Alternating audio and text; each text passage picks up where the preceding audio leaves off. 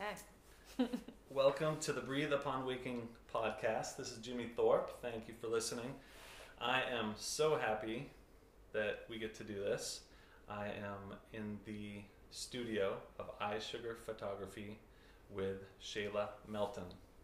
Shayla, thanks for being here. Thank you very much for being here.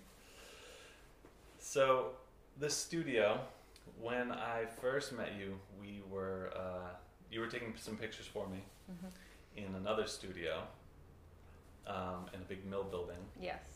And now we're here. Can you talk a little bit about this place? Yes.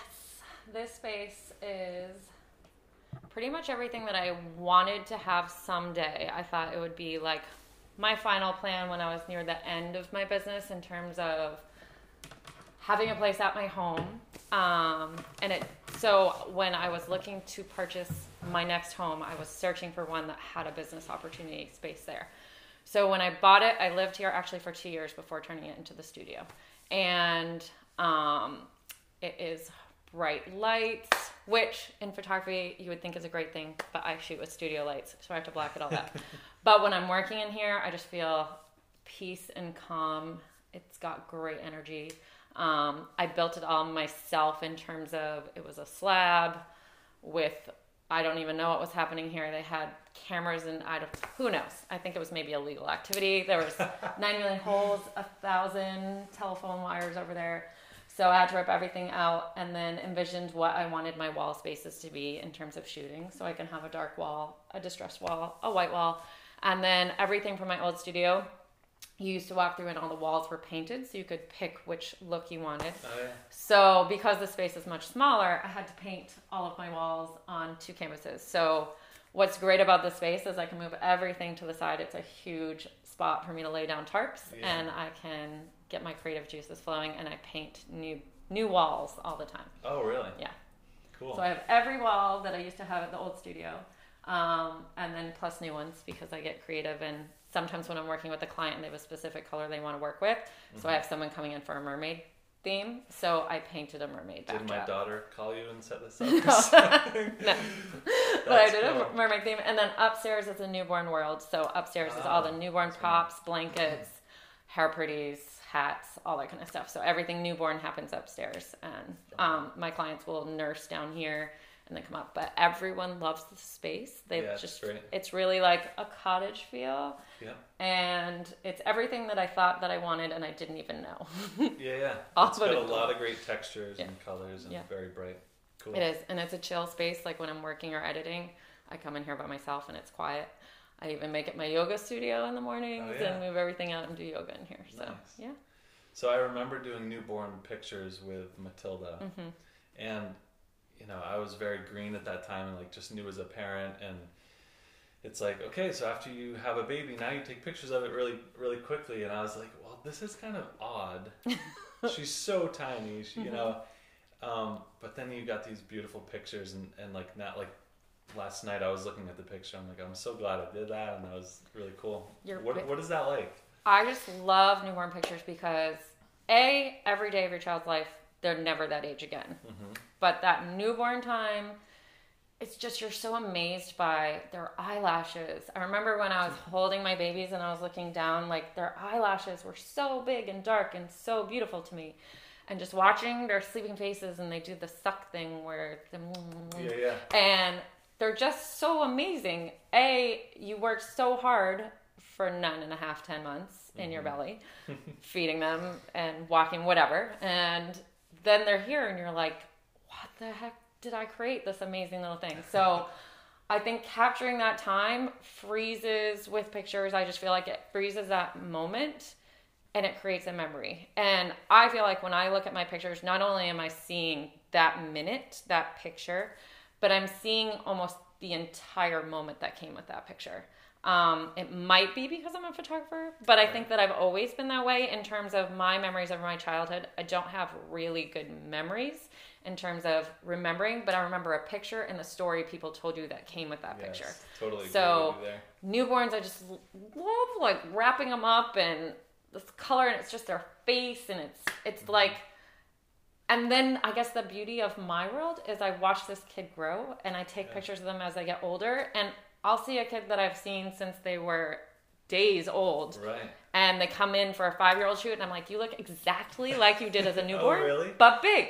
That's cool. Like you can see the framework that's underneath. Yes, faces change, but that essence is still there. Mm-hmm.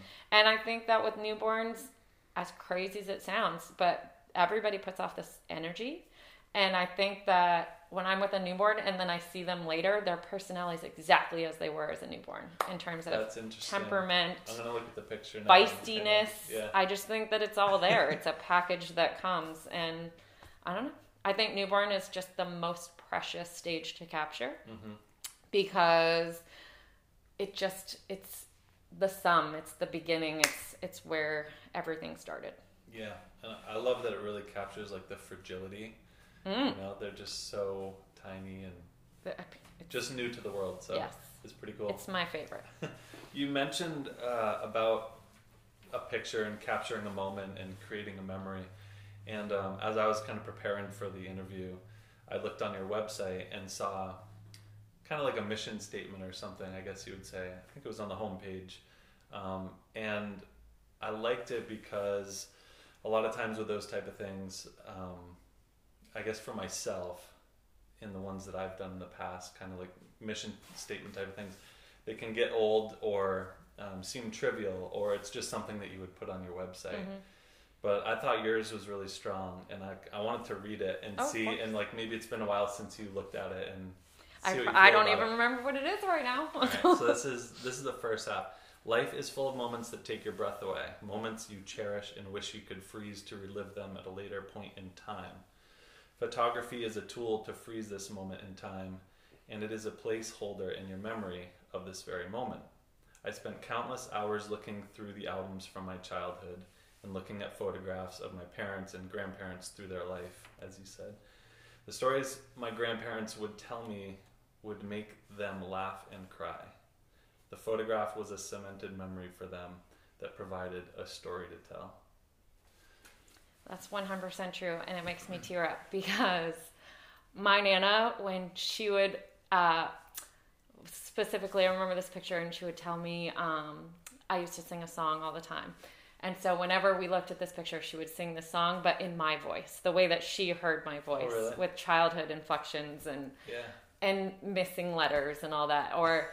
And she always told me stories about me as a child. She really adored me, and I think that for me, that's maybe why I love photographs so much, because she took so many pictures of me and always showed them to me all the time and always told me the story. So like, I might have heard the story 1,000 times in my life, but to me, it cemented everything, even though I probably didn't have the memory. I have the photo memory in terms of, and the way my Nana told it. Yeah. So for me, I just think maybe I don't have the best memory. Maybe you remember everything of your childhood, but no, I don't. Pictures, it's not just that picture. It's that story that your parents will tell you or your grandparents will tell you. And when they're long gone, you can still hear it being told in your head. Yeah, so, it's the cliche of a picture, it means 1,000 words. It really does. And I think, sitting down with a photo with a family member is that nostalgic moment that it's like the experience of it. You can watch it in their eyes. You can see them relive it in their eyes. It's like when you were a kid, what's the red thing that you used to push? Oh, I don't know what that's called. Oh, viewfinder. Yeah. But you really can see it flashing in their eyes, and they light up. And I just remembered just how happy it made them to tell me that story all the time. So for me, I think that pictures are just the most important thing. Like I go through them with my kids. And now you live in a world where it's on your phone. People probably don't even look back, but we do at our house. We'll go back and look at the last year or watch videos from a few years ago that we took on our phones, or pictures that we took on our phones. Yeah, what do you think is an effective way to do that now that we have, most of them are just digital and I just then put them to my computer? I feel like I'm good at trying to print some good ones and get them out of there, but what do you recommend for people to? It's hard. So at my house, I have canvases, so it's kind of like the cobbler whose kids have no shoes. In terms of I do pictures, it's required. We do pictures one time a year, family pictures. I set it up on a tripod and we do pictures. So those are what get printed in my house as canvases. And so I have them all throughout my house because I just do it once a year, but everyone has a canvas, the family, etc. And they move upstairs when new ones come in. But in terms of everyday moments for people, I think it's important to make slideshows or definitely printing. Even on my kitchen counter, I have little frames and I have them in my library. So those are saved for real moments, which haven't gotten filled yet. But I think in the digital world, it's really hard. Slideshows, maybe even albums. But that's the thing that I love. I love photo albums from my childhood. Okay. So I think that's something that's being missed right now for our kids. Yeah, I'm really thankful my parents put together a big photo album for me and gave it to me a couple years back. And it's been something that my daughter and I look at often. Kids love looking at pictures. They really do. So I think that printing them or putting them together in a book is important. Yeah. And people can come to you to start making that stuff happen. Yes. So. Yep. So often when I have a baby who comes in for a newborn and comes throughout the year, we'll do a photo book at the end. So then that way they have a first year book. Yeah. Get to see the progression. Yeah. Nice. So iSugar Photography is a business and, people can come to you for that. But as we're talking about these memories, what has been the deeper meaning for, giving these people photographs that they can take home and cherish? It might be selfish, but I feel like so many of my clients, I would actually say all of my best friends are clients, as strange as that sounds. But I just feel like, I get the opportunity to meet so many people, and I meet some really great people who then I become a little part of their life, and they become part of mine. But I just feel like I want to give that gift to people of what's important to me is those pictures to capture this moment in time right now. You're always moving forward. It's always changing.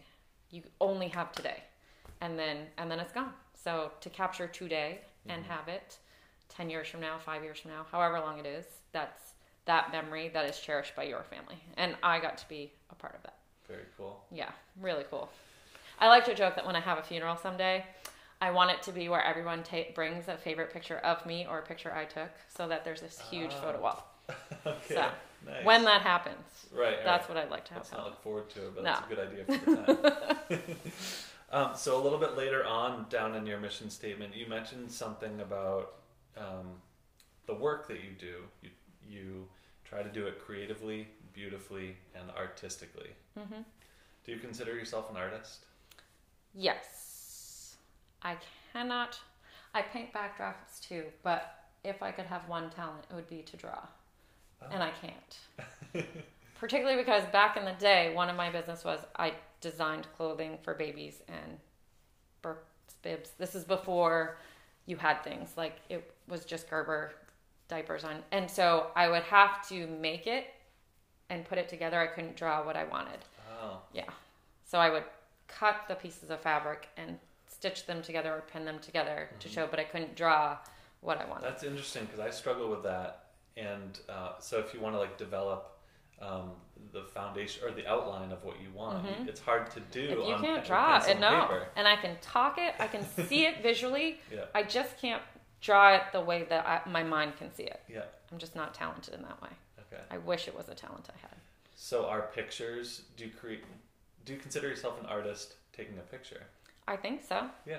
I think that there's layers and textures and colors, and putting it all together is a piece of art. Mm-hmm. I do.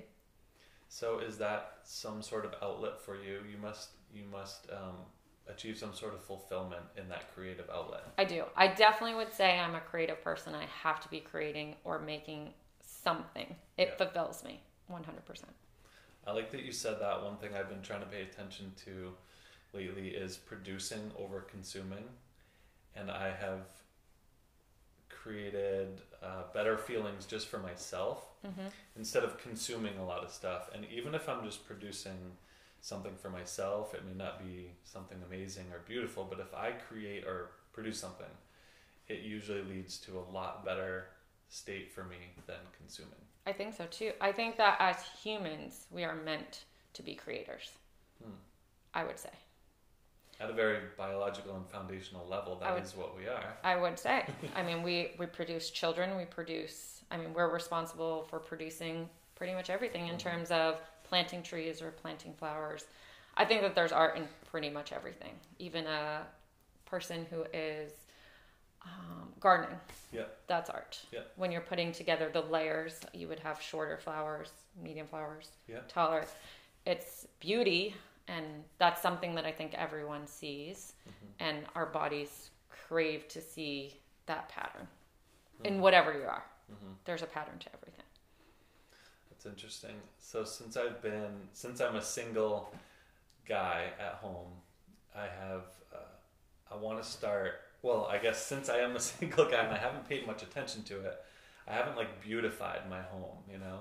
And that's something that I'm starting to think, like, the place that you're in often, you should try to make as beautiful as possible. Yes. It really lends itself to creating happiness. I would say in my kitchen in the window, my favorite thing is you can be anything in this world. Choose to be kind. If you could, you know, like you have, and when I see that every morning, it starts my day off with the intention of being kind today. Those little things, or choose something that sets your world on fire. Like, I think that I love quotes particularly because even though I know them, seeing them visually pushes me that much farther to set my intention that day. Yeah, I think you should wake up every day with an intention of what you want to do that day, or what you want to be or accomplish or strive for. So do you attempt to create that intention early in the morning, or do you let it happen naturally? Oh no, I set every day. I'm list driven, so I have the night before created the list of all the things I have to do, and I actually do it in 3 tiers. This sounds really crazy, but I have my list of what I have to get done, what I'd like to get done, and bonus if I made it through my day, these extra things to get done. Oh, nice. So every day I start off my day with the intention of the things I want to get done and the essence for the day of what I want. And you wrote that the night before? Yes. So you wake up with it planned? Yes. That's good. It's organized. It is very organized. I'm very type A, but I feel calmer when I know what I have to get done and the brackets of time that, just because for me, what's important every day is food and nourishment. And so I even think of what I want to eat for the day, which sounds crazy, but it is. And then my workouts are very important to me. So I figured out what I want to do for a workout, and I've planned where it's going to be in my day. And then I know what I need to do for work so that I have that. And then I know what time my kids are coming home and what I have to do with them. And for me to fit in all the things that I want to fit in, I have to have increments of time and how I'm going to do them. Interesting. But I feel like every day is so full. I have so much to do that I have to plan it out. And it makes me feel calmer to know what I have to do. Do you ever get to the bonus stuff? You must. I do. I get to the bonus stuff a lot. Oh, cool. And then I try to have one bonus day for me in terms of doing something for me, something that makes me happy. Nice. So I just had one of those on Friday. Oh. Yeah, that was very nice. Can we talk about anything you did that day? It was my friend Laura's birthday. So I have not had a donut in 8 years. Donuts. I know. I have celiac disease. And so every baby that's been coming in to have a cake smash has been doing these donut cake smashes. Uh-oh. I know. So I have to like set them up. I'm smelling them. They're in my face. They smell so good and I want them so badly and I can't have them. So we had planned to do something for her. So she wanted to go indoor rock climbing, which I love doing. That's like one of my bonus things that I like to do. And so we were planning to go to Portland to do that, and I had looked up breakfast, like food for our day, and I saw the gluten-free donut place. So there's one in Scarborough, the Holy Donut. And so we stopped there on the way, and you can buy a half pack, like a 6-pack. Yep. And so I got a 6-pack of donuts, and then they only had 4 gluten-free flavors. 2 were sold out. So I got duplicates of extras. But anyways, we sat there and opened them up so that I could have a bite of each. Oh, wow. Yeah. And so like literally my eyes rolled back in my head. It was like the most joyous moment that I had felt in so long. Like she took pictures of me and I'm literally like, oh, that's so good. And so we had donuts, we went and climbed, and then we went out to lunch at the Green Elephant in Portland, had more donuts on our ride home. And then she had a birthday party with family that I went to. So we did dinner and more donuts. So I ended up eating 3 donuts one day. I felt really disgusting. Well, you felt happy. But it made me really happy. Yeah, cool. That so those days away where you kind of give it to yourself. I was just speaking to someone on the last podcast episode about kind of we were talking about sports, and people like go all into one sport and they don't spend any time away anymore. And he was talking about like the balance of that. And it's like a good reset to come back when you come back to your life, that you had that time to kind of reset. Yeah. I'm a big hiker, so I would say that hiking was the day where, to some parents this might sound selfish, but I didn't think about being a parent. I didn't think about my business. I didn't think about my house. It is just chill, you, the universe out there for a full day. And I would come home in this new space where I just felt happy and ready to tackle it again. Yeah, ready to take it on. I think that's important, particularly for parents, to reset and have their own time. And I think this is a man and woman thing, but particularly women, we're busy taking care of everyone else all the time. And you as a single dad, you're taking care all the time. You need a day for you to reset and be happy and fulfilled. Not that our children don't fulfill us, but the reality is they are in your life for a short period of time. And if you don't know who you are and fulfill who you are when they leave, you're empty and sad. So plus for your child, don't you want your child to feel fulfilled and happy? You have to show them what that looks like to be fulfilled and happy. Yeah, teaching them that you are important makes them know that they are important. So it's a lot of modeling. It is. But I think that that's something that people don't do. And it's so important. A lot of us are like burning the wick at both ends and just go, get into the rat race. Yep. And it doesn't even have to be once a week. It could be once a month or whatever works. You just need that time to carve out for you, to develop you, to grow. Yeah, nicely said. So the other side of that, though, is you are like a really hard worker surrounding your photography and your business, and you're going all into that. But I guess that time away allows a better approach there. Yeah, I feel like maybe my personality is all into whatever I'm doing. So with work, with personal, all of it, I'm go from the minute I wake up to the minute I go to bed. Well, let's talk about that a little bit, because we were talking before the podcast about I feel like I'm a Renaissance man of sorts, and I want to try everything, and I have such a long list, but I don't know if I'm investing enough time or effort into one thing. So how do you know when to go all into something or just try stuff? I would say, so I took up hiking 2.5 years ago. It started on a whim in terms of my daughter had a soccer game, national tournament out in Colorado. So in Colorado, the mountains are everywhere. It's different than here in terms of their land is very flat. So then you can see these mountains. We have beautiful mountains within 2 hours of us, but our land is just so hilly that we can't see them. Yeah. But they would have been just as far as our mountains were, but you could see them because it was flat. And so every day I was there, I drove up a mountain, which sounds crazy, but I wanted to see it. Once I went up one, I was like, oh my goodness, I need to go see that one. So every day I was there for 5 days. I drove up a different 14,000 footer every day. And then I did take one of the days a cog trail up to the top of Pikes Peak. So when I was there, that feeling was just so incredible. You're looking around, perspective. This is why I hike. There's just this thing about being so tiny and seeing just how big the world is and how insignificant you are in all of it, and how little everything else is in terms of your problems or whatever is happening. You are just this tiny little speck on this planet. So I got back and I felt this sadness that I couldn't see that or feel that again. And so I was like, okay, we've got these mountains, but I have to hike up them. Yeah. So I had learned that there are these patches here in New Hampshire. So there's 52 with a View, which are smaller mountains. They're generally in the 3,000 feet of elevation. So I started on this patch, and I went out on my birthday, and I bought all this gear before because me. I'm all in. If I'm going to do it, actually, no, I hadn't gotten my hiking shoes yet. For my birthday, I had ordered this stuff, but it didn't come in. So on my birthday, I headed out by myself, and I went to go do this hike. I got terribly lost because I didn't print the map. I only took a picture of the trails that I was going on.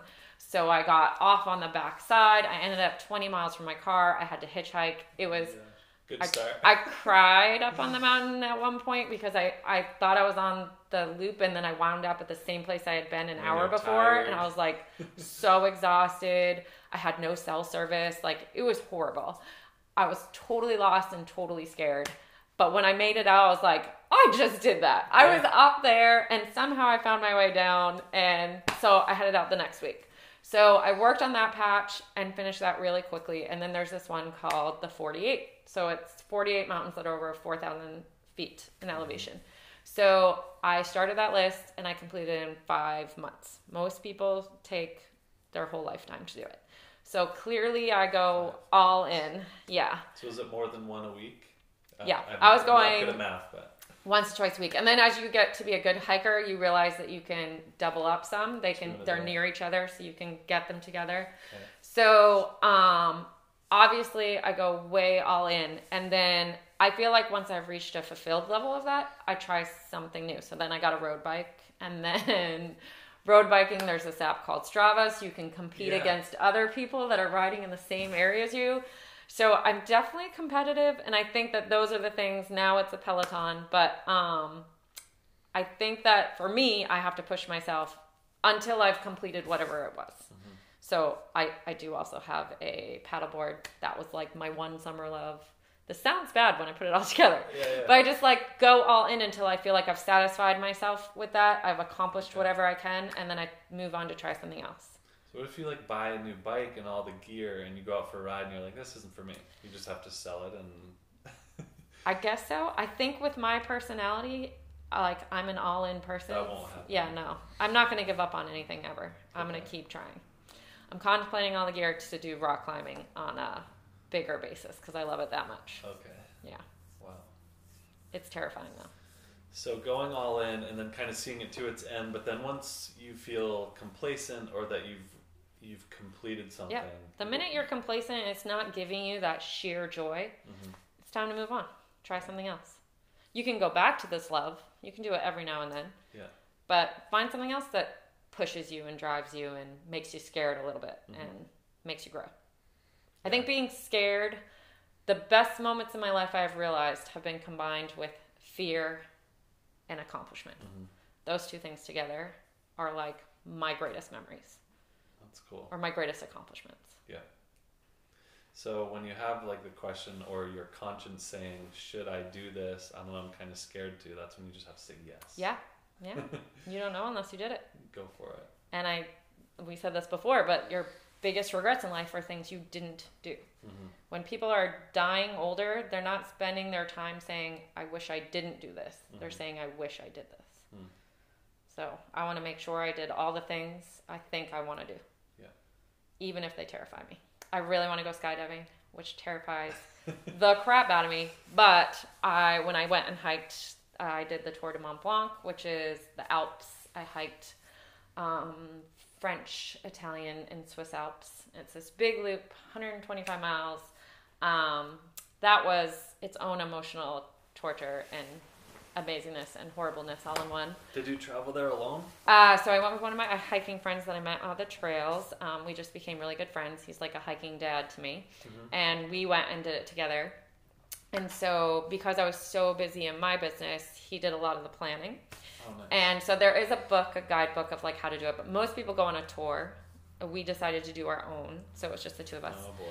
And so you hike with everything on your back and you stay in these hostels around the way. Okay. And it was the most incredible experience of my life. And first of all, I had to learn French because everyone there speaks French. Even when you're in the Italian and Swiss parts, because they're so close, it's like a French region that they speak French. How long did you give it? I started taking classes 3 months before. Took classes? I did Babbel online and Duolingo. So every day, in the beginning it was a little bit, one class, and I take a little. Duolingo's kind of like games, so I do a little bit. as it became closer, I was spending 3 hours a day studying. Okay. I was really proud of myself Yeah. because I tried so hard. That's And I had learned Spanish when I was younger, so not fluent, but could get along in conversation. Mm-hmm. And so then it was so hard because you're learning a different language. They're not the same. It's different. Mm-hmm. But I felt so proud of myself. So then as the weeks came, everything that I was using, I was saying the French word to myself, just so I got it. And so when we got there, you're exhausted because the flight was like 14. I mean, it was just forever. And then we had to start hiking the minute we got there. Oh, you did? Yeah. And so when you fly into Geneva, and then you have to take a bus over to get to, we started in Courmayeur, which is in Italy. And so my friend had the guidebook, and he was telling us which way to go. I have a hiking app, so it like shows, and I had downloaded all the trails that I knew that we needed to go. And so right off the bat, there was an argument of which way to go. And I was like, oh no. And so because you're in the city, so it's hard because you have to get from the city, like this little tiny city. I mean, it's tiny to get to the trail. Yeah. So we finally get to the trail, and it is straight up, like so straight up. Oh, really? Hiking here is good experience because we in New Hampshire, a lot of people come to New Hampshire to train to hike all of the big mountains in the world because most other places it's called switchbacking. They hike back and forth Sure. to make it less strenuous. In New Hampshire, we kind of just go straight up the mountain. Wonder what that says about it. I don't know. Yeah. But so over there was that same kind of hiking, except it's now like 6,000 feet in elevation gain. Even though, so I was hiking up to 10,000, but you're starting to 3,000. Yeah. So it was really hard. I was exhausted because I hadn't slept. And we got to like this ski chalet thing so we could go to the bathroom, and I looked down and I was like, I feel like I'm dying. I don't think I could do this, but this is all in my head, and I didn't want to share. You know, like if someone says something, it brings you down too. If you're like, oh, this is so hard, it becomes that much harder. Yeah. So I was like, no, I got to hold this together. And so we kept hiking, and I ran out of water. And everyone does the Tour de Mont Blanc one direction. We decided to do it the other direction because we wanted to like kind of be on our own and not have to be with packs. I could see that. And B, why not do it differently? Extra challenge. But it actually worked out a bonus because I ran out of water, and these 3 people, like every day I was keeping a journal. Every day someone was my angel. Like someone was an angel. And I was an angel to other people, but it just happens to be like when you need something, someone like appears. Passing on the trail or like in a town? Passing on a trail, whatever it happened to be. Okay. But I think this is in life too. If you need something, there is someone around to offer that what you need. So I was so thirsty. I had drops left because I thought in this trail book it said you're going to see water every couple miles. Yeah. We were not seeing water. And so I was so thirsty, and this group, they were English, so they spoke English to us. They were from England, and she gave me her water. Like she was going to get to the town, so she gave me the water, and I was like, oh my goodness, you're the most amazing human. Thank you so much.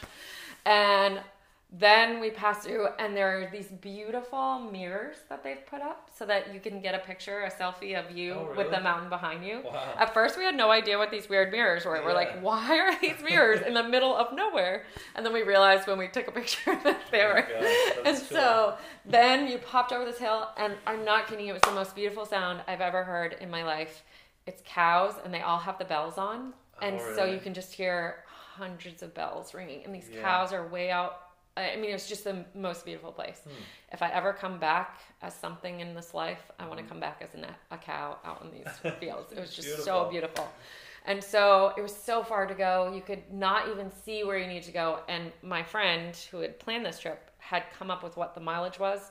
Every day he was off by 5 to 10 miles. So that's a lot. That's a lot to be off by. It really is. So my pack is like 40 pounds. By the time we get to the place, it was late. Everyone else had already eaten. Thankfully, they still fed us.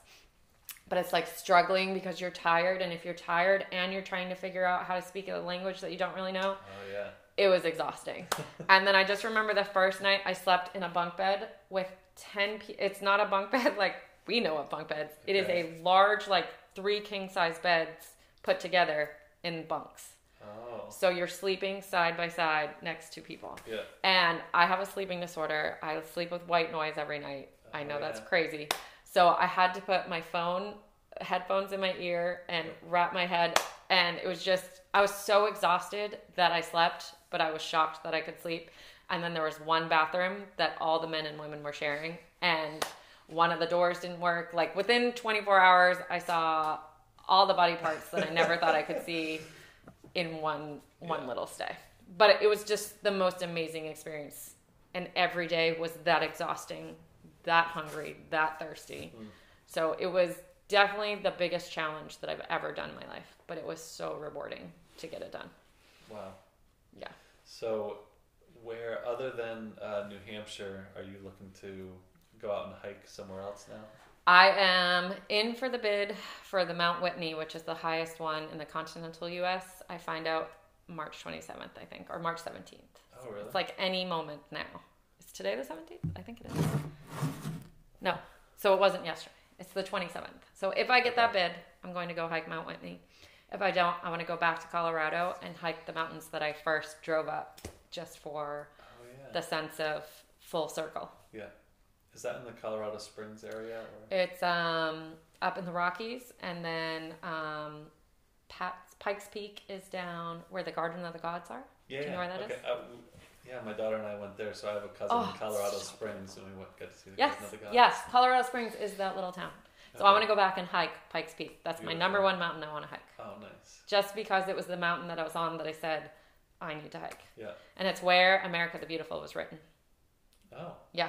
It's so beautiful. Like the Purple Mountains Majesty, they really are purple and beautiful. Is the most incredible, amazing spot.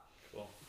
Do you take a nice heavy camera with you on these? So, no. When I am hiking here, I don't. But in the Alps, I did carry. I had like little clips so that my camera was in the front, which is really cool. And I have my cell phone for anything immediate. But I did a photo book that I have right there. That's of my journey.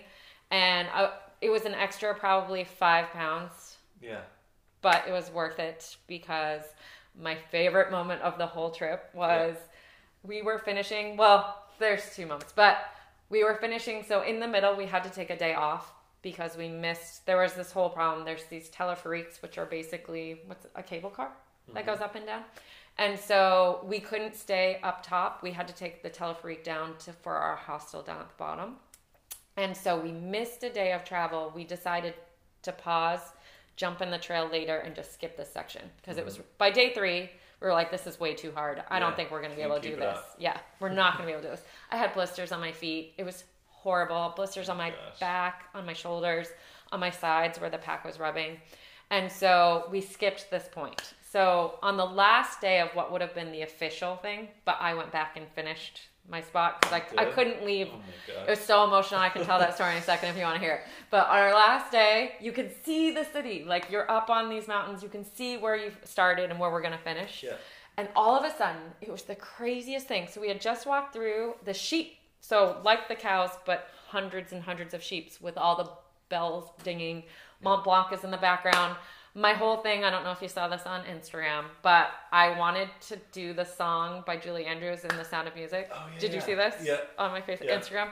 So I'd been waiting and I thought it was one day and it ended up being this last day. So like I had spent every day waiting to get this one point. So every time I saw a peak, I'm like, is this the one? Nope. Yeah. And then I finally found the one. So I was so exhausted, so hungry. That day was just torture. And when I finally got to there, I was so renewed and happy from being able to sing The Hills Are Alive.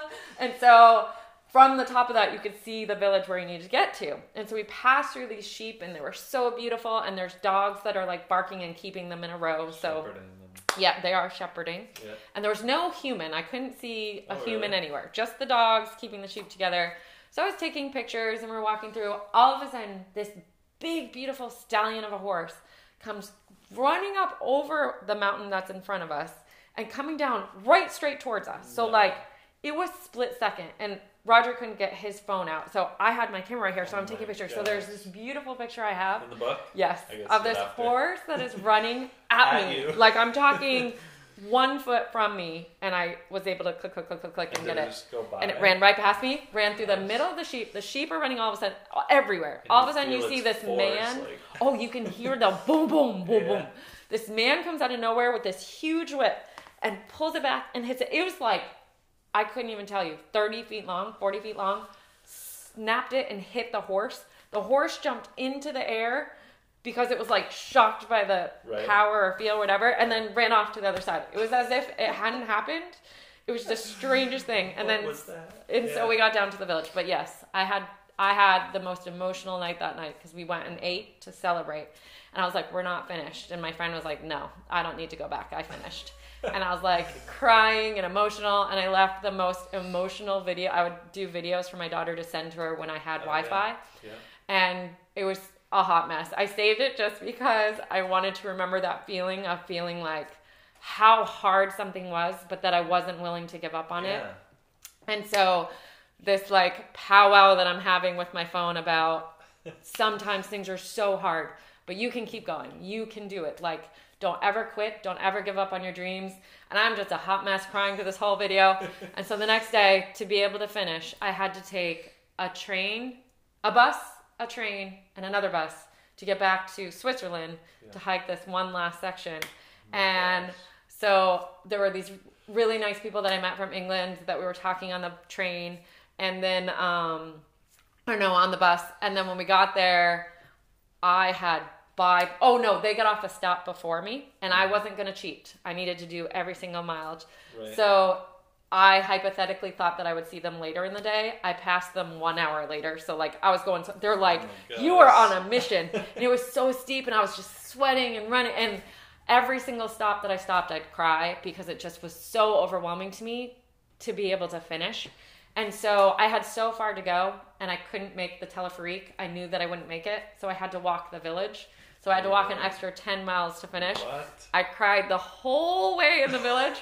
And the one thing that, so they had one mountain where you could take a Teleferique, and up top they have snacks for all the tourists who ride up to get up there. Mm-hmm. And so I had this Magnum, which we do have them here. They're like a ice cream bar. Oh yeah. Yeah. And I had never had one before. Wow, that's I had one on this place. So when I finished, I was like, I'm getting a Magnum. I ate 3 Magnums on the way back because every time I passed the store that had one, I'd get another one because I was like, I am so damn proud of myself. I was just so proud of myself, and like no one could have understood what I went through to make that last day happen. But for me, interiorly, I was just like a mess because I just felt like I had worked so hard and I could have given up and said I did it. But I knew for myself inside that it wasn't going to be complete if I didn't do that last. You couldn't live with that. 15 miles, which ended up being like 25 miles. But yeah. It was for me worth it because I needed to feel the accomplishment of doing it 100%. Wow. Yeah. Very cool. And you still have those videos, and your daughter saw those hot mess videos? Yeah. That's so good. I have all the videos. I just feel like it's important to like see struggle and know that things can be really tough, but you can do it and make it out. You can keep going. Yeah. That's a great message. So I'm sensing like this real nice like old world feel to where you were. You know, you have like the shepherding going on. Oh. You have the small towns and the mountains surrounding it. And I just read this book, The Blue Zones, which is basically focuses on 5 areas around the world where people live, where a lot of centenarians live, like people that live into their over 100 years old. And a lot of it is like food they eat, their lifestyle, which they don't deliberately exercise. Basically, they're exercising throughout their day, whether walking or through the mountains. There's a social connection piece, and I can't even remember the other two, but what was the sense that you got from, you know, where you were and what they were offering you maybe for food and like... Yeah, I would say 100%. I have never felt more at peace, more calm, more fulfilled, more of every sense that could ever be in this place in the world. It was, yes, the 2 cities. I was in Courmayeur, which was in Italy. That's kind of like a ski town. You had to take a train to get there. It used to be closed off from the world. You'd have to hike to get there. Oh, really? But when they put this train in, now people can get there. But but a lot of the people are still old world. Yeah. And then Chamonix was in France. That's more of a very high-end ski community. So I would say even there, it was still that feeling though. Still felt that. There's no bugs. I can't explain it. Yeah. And everywhere, this is maybe a French thing, or it's the region thing, their windows are doors, so everything's open all the time. Oh, wow. The open feeling, the air is so clean. All the water I drank was glacier water that had come down into these buckets. The food was so... I'm not kidding you. I literally, my favorite food in the world was a peach there. Really? You would eat this peach, and this sounds dramatic, but it was like gushing all down your face. It was the best peach you've ever eaten. I swear I could feel the farmer who picked it that morning in my essence after I ate it. It was so good. Everything is fresh and everything's right there. You buy your food for the day. That's like the French way of life. So you would go to the patisserie in the morning. You would get your bread or whatever. I would pick up my fruit for the day. There's a fruiterie, and that's where you got your fruit. There was a lot of sausages, so I did eat a lot of sausage. Yeah. But my sausage was from like a real animal that was just grass-fed, the best life that it could have ever lived, and probably just made. Yeah. But I needed protein, and it could take you for days. But everything you bought fresh. The food was just like the cheese. They're big on cheese. There's the cheese region, and the cheese was just insane. Like something like every single food I ate, and this is their culture too. It's about enjoying the food, and the food comes with conversation and community and it's about that social. bread It with really each other. is. Like here, I feel like you're eating because you have to eat, or there's a lot of grazing. But like the meal aspect of what they do there is you're sitting having a conversation. That's probably they eat less maybe because you're talking but everything is so fresh and real that it's rich and it fulfills you sooner and fuller. I just can't explain it. Everything was so amazing. Everyone walks everywhere, and they don't mow their lawns. They have a push thing with the cutter that cuts it, and you walk to get your food every day. It's just nothing's packaged. Nothing is processed. Everything it's thoughtful, I think. So like here, when you're buying a peach, you can choose a regular peach or an organic peach. I don't know what you don't know what it was doing. And I actually have clients who are farmers who say they're being grown side by side. So there's whatever's being sprayed on this one is really making its way over here. Yeah. Nothing is organic because it's all organic. Everything is fresh. Everything has no chemicals, pesticides, nothing. The cows, I can't explain it. They're just happy. Like it is a happy existence there in terms of you see people sweeping their stairs every day. Everyone is hanging laundry on their lines when I would pass through villages. No noises are happening from, nothing's motorized. There's they're washing their clothes in a sink with a scrubber and then hanging them. My favorite moment of the whole trip was I walked through this Swiss village, and I had known about it ahead of time. It was thousands of years old. And you walk through, and it was the most amazing, I get chills when I think about it. This little boy was on his balcony singing opera as I walked, and I could hear him for a solid 2 miles. He was just yelling this opera song. And it was like the mountains are around you. Yeah. You're in this village where the smell of 1,000 years old is really there. Not in a gross way, but it was old wood. I just kept taking pictures of the wood because the wood was so beautiful. Yeah. And it snuck through. There was tiny little roads, and the cars are the little cars that we maybe see in movies, but it was just the milk was being delivered, laundry sitting outside. It was just stepping back 100 years, what life must have been like. It was so amazing that I wanted to just be there. Yeah. So I printed things from there. So they're in my room. My friend that I went on a hike with gave me an amazing gift where it's a photo box of all of the places in that one village, because that one village spoke to my soul in simplicity and happiness. But you just saw people moving, everyone talked to you.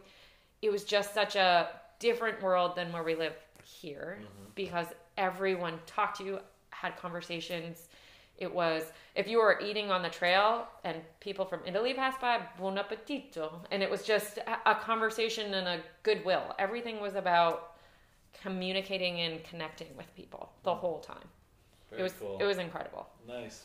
So coming back to the States, what can we do to kind of emulate that, to take, what they're still doing, but with all of our technological advances, where's the balance, and what have you thought about as you returned? So what I do is I grocery shop every day, which sounds crazy. And sometimes I even have to go to Walmart, but I pick, it's almost every day. So I buy for 2 days, sometimes 3, but I generally go to a store to get what I'm going to eat. And I decide what I'm eating that day based on what I see. Yeah. But nice. I do have my staple foods, but I just like the fresh. I've tried to put in fresh foods. And so I only eat fresh foods. Yeah. And I have a farm across the street, so you can get eggs there, or it's about enjoyment. And I used to work and eat at the same time. And since I've come back, I do not touch my computer. Oh, and even if I'm eating by myself, I sit and eat my food, sit at the table, eat my food, and enjoy it, even if it's just me. Savor it, right? Yeah. It tastes better. Yeah. It really does. And I definitely am more, like, we live in New England where people are cold, I think. And you look like a crazy person if you're saying hi to everybody at the grocery store. But I do it because I really liked it. And the other thing that I picked up there, here, and I think this is maybe a woman thing, you say I'm sorry if you bump into someone. Oh. In France, I'm sorry is only used for, like, you have smacked someone across the face. I mean, you have really hurt them. Is I'm sorry. It's excusez-moi. So you're saying excusez-moi all the time because you're in someone's way or whatever. And I feel like here, as women, culturally, we say I'm sorry all the time. And it loses the weight of what I'm sorry is. So I did inundate, like, I do use excuse me, and I do not say I'm sorry for everything anymore. I'm sorry for what it's a purpose. I recently heard from a friend that I think he was living in New York. This is Sean Matasavage. When he would bump into someone, instead of saying sorry, he started saying surprise. And it totally changed. That's a good one. The connection. Yeah. Right? But I think it takes away the weight of what I'm sorry means. Yeah. And it also makes you feel badly, and it's a mistake. Yeah, that can build over time if you're constantly feeling as you're in people's way. Yeah, it is. It's a feeling of I'm not valued and own that space. You own that space, and I've come into your space. Yeah. It's excuse me, our spaces collided. Nice. So there's more of a lighthearted community feel. It is. It's everyone talks to everybody. What about the mindset and you come back and you're doing all this hard work surrounding photography, but how can you also keep some of that simplicity and simple mindset? I think particularly in my business, I like to have conversations with my clients and know about what's going on in their world, because yes, they're here to get their pictures taken, but I can do better at capturing them if I know the essence of what their world is about and what drives them, what moves them, or whatever. So for my business, a lot of conversations happening beforehand about their needs, wants, desires. But then I also want to know, who are you? What are you going through today? Like what's your struggle, or what's your what'd you just make it through, or what are you celebrating? Those sorts of things. So I have an opportunity to learn from every person. You have an opportunity to learn from every person you come in contact through. That's wasted time if you spend some time with someone and don't get to know a little piece of them. Yeah. You took away from yourself, and you took away from an opportunity from them too. Like, you have an opportunity to become a better person, a stronger person, or some little tidbit that you have to offer me and I have to offer you.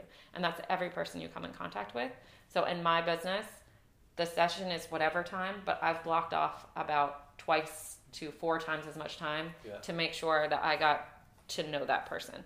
And if I already know that person because they've been a long-term client, know what's going on in their world right now. Yeah, I can tell that it leads to you taking better pictures of these folks and giving them something more valuable for them. But then also, like you said, I've been talking to people through this podcast, and that for me has been somewhat of a challenge because I'm more introverted.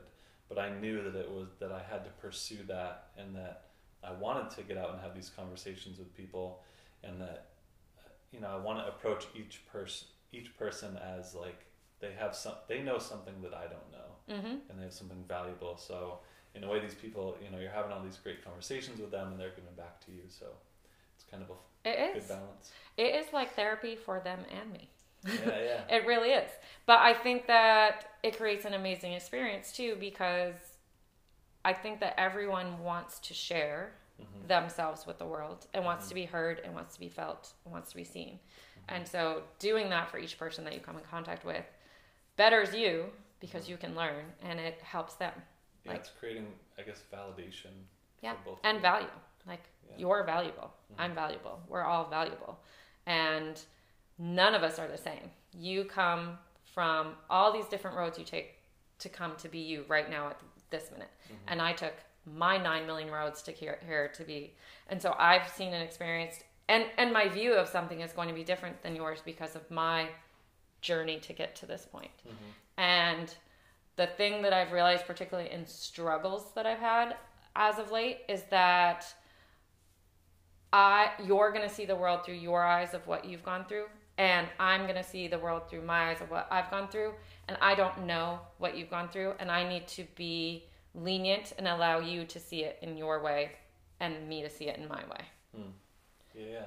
Because you don't know, I don't know what you went through this morning. Maybe this morning something really horrible happened to you, particularly when you're dealing with someone who's grumpy or whatever out there in the world.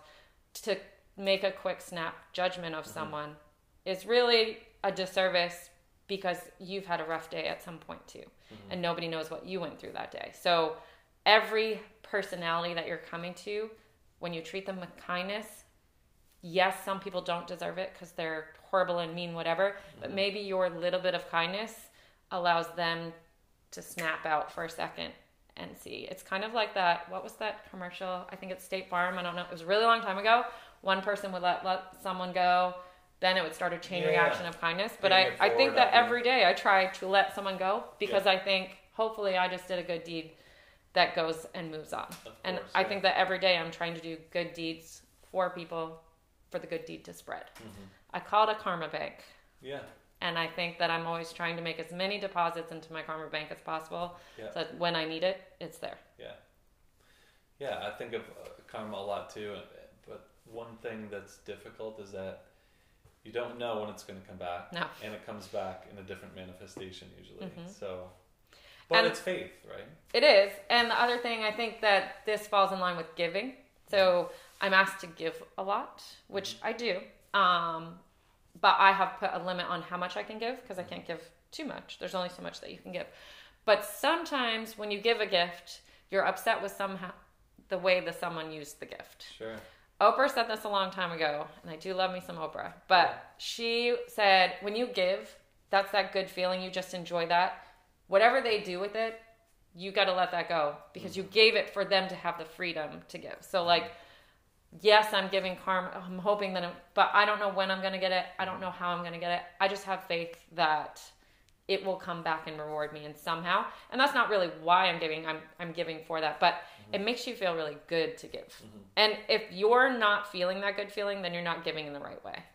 Yes, so you're giving with some type of expectation. Yes, you have to give with the happiness that you made someone happy that day. It either helped them, which makes you feel good. And if you're not giving and feeling that, then something's wrong. You're doing something wrong. And you need to examine why and how you're giving or what you're giving. Maybe you're giving the wrong thing. So you mentioned a lot of, difficulties that people may be going through in their lives and trying to, meet up with them or help them through that type of thing. And you've been doing a lot like this hiking, and a lot of the things you do, you seem to take on a lot of challenges and give it your all and overcome them. How has that provided you with a foundation to approach other aspects of your life? So I think life is hard AF. It really is. It really is. Every day is challenges. Every day is hard. And if things were easy, then you would never appreciate them. So struggle is there for everyone. My level of struggle might be different than your level of struggle. Someone who's going through cancer, their level of struggle, if you're looking at all, might be way higher, but it's about perspective. So my level of perspective is that my level is hard for me. Your level is hard for you. I like that you said that because everyone feels like their stuff is the most stuff heavy. that anyone can take. And to you it is. Right. At this moment, that is the toughest thing you've had to go through. And I think that pushing yourself physically, mentally, whatever you're doing to try something new and overcoming, that is making you stronger in character for when times are tough, because they will be. And I have struggled through what I feel is one of the hardest winter start, and I made it on the other side, and I feel like how I knew I just kept going because I've pushed myself hard before. And you never know that you can get there. You just have to have the faith and keep pushing and keep trying every day. I think the other day I had my favorite quote, which I didn't know. Can I find it? No, go for it. Okay. So I had put it on my Instagram, and someone wrote, "Leave it to you to see it that way," because I didn't see it any other way. Oh, really? I only saw, it's by C.S. Lewis. Yeah. Isn't it funny how day by day nothing changes, but when you look back, everything is different? I saw that as you keep plugging away every day, keep trying, keep pushing, put whatever you need to. Maybe there's this big project or something is so daunting, and every day you put a little bit in. Eventually you got there and you did it, and you look back and you did it. And one of my friends was like, my friend that I went hiking with, I'm not sure whether C.S. Lewis meant it this way, but leave it to you to read this as a spur to self-improvement. So like, I can only see it that way. Right. You probably read it and saw it some other way, but it's perspective. But I think that whatever seems so daunting or so struggling, sometimes just getting up and doing your day was all you could do. Sometimes going to work took so much strength to do because you're battling something so heavy. But I feel like if every day you put a little bit of effort into fixing whatever the problem is or working towards whatever it is, eventually 2 weeks, 2 months, however long it is, 2 years, sometimes the battle's that long, you can look back and you made it through. But everyone has those things. Everything is a struggle to someone at some point. Well, what about when you just have to, I mean, it's kind of like you're recommending just put one foot in front of the other during some of those hard times. Sometimes, yeah. How do you do that when you don't feel up to it? Just got to do it. I pull up your big girl panties and do it. Yeah. Like, I love my Peloton. I could talk about my Peloton until I'm blue in my face. Yeah. So whoever doesn't know what a Peloton is, it's this at-home bike. They have an instructor. You log in. You can do these rides. You can choose 10 minutes, 20 minutes, whatever you want. You can compete with You're competing against yourself, people who are riding it right then, and people who have ever taken this ride all in the eternity of Peloton. Okay. If you're taking a live ride, you're only competing with people right then. Yeah. But as you're riding, let's say you're doing a 20-minute ride, you're seeing your time on previous 20-minute rides at that minute. So you're competing with yourself, and you're competing with who's there right now, and all the people. Some days, I am so tired and I don't want to work out. I personally work out because I have autoimmune issues, so I had Lyme disease. I feel like if I don't work out, my body hurts. But some days I'm tired. Some days I worked all day really hard and I don't want to work out. This is a perfect analogy to I get on my bike anyway and I say I'm going to do a 20-minute low impact ride. The first 5 minutes are hard. I am tired. I'm drinking. I'm just phoning it in. Because for me, I know I needed to get this workout done. I'm going to get over with. Something happens in the last 2 minutes. I'm kicking ass. All of a sudden, I've beaten my PR. Yeah. I have no idea how it happens. It's just this drive. And then I get off and the ride's done and I'm like, I want to do another 20 minutes. Yeah. So I started out not wanting to work out. I was too tired. But you just clip in. You clip in and you go. And I think that in life, sometimes it's tough. Sometimes just getting out of bed is tough. But you have to get out of bed, have a tea, have a coffee, have whatever it is. Find something that makes you happy. For me, it's food. So maybe I make my favorite breakfast, but something to get started. And once you get going, everything just happens. You get going. And there are people dealing with horrible, traumatic, difficult things. But every day, you've just got to try. And one of my really good friends has stage 4 cancer. And some days are tough. Some days are really, really hard. He doesn't want to eat. Everything makes him sick. But there is one thing that you can find that he's willing to try to put into his body. So it might be a shake from here. And while I try to get him to eat healthy, I will go get him this peanut butter Reese's shake because that's what he wants to put in his body. And you got to do what you got to do. And some days you have to do something to make it work. But once he gets one item of food in, his belly settles and he's willing to put more in later. But I look at that with life, with the Peloton, with anything. Just take the step. one step, and maybe you need to hold someone's hand while you take the step. Someone needs to help support you take that step. But once you take a step, you're able to take the next step. Yeah, nice. Get it in motion. I don't love the phrase "fake it till you make it," because I don't necessarily believe in a lot of faking it, but I think the idea of going through the motions, sometimes you have to go through the motions when you're feeling terrible. And doesn't mean you have to have a fake smile on your face, though. Oh, there you go. But you can build on it as you gain some momentum. Very cool. Yeah, I think just going. Yeah. And I mean, I know people dealing with horrible things. I have clients who have lost babies, that have passed upon being birthed. Like, there are some tough struggles out there. But I watch those people over years, and they keep going, and eventually they have another baby. Whatever it is, that baby that you lost is still holding that precious moment, that precious. But you have to keep going, and that's life. Like, it might be a minor struggle to some, it might be a major struggle.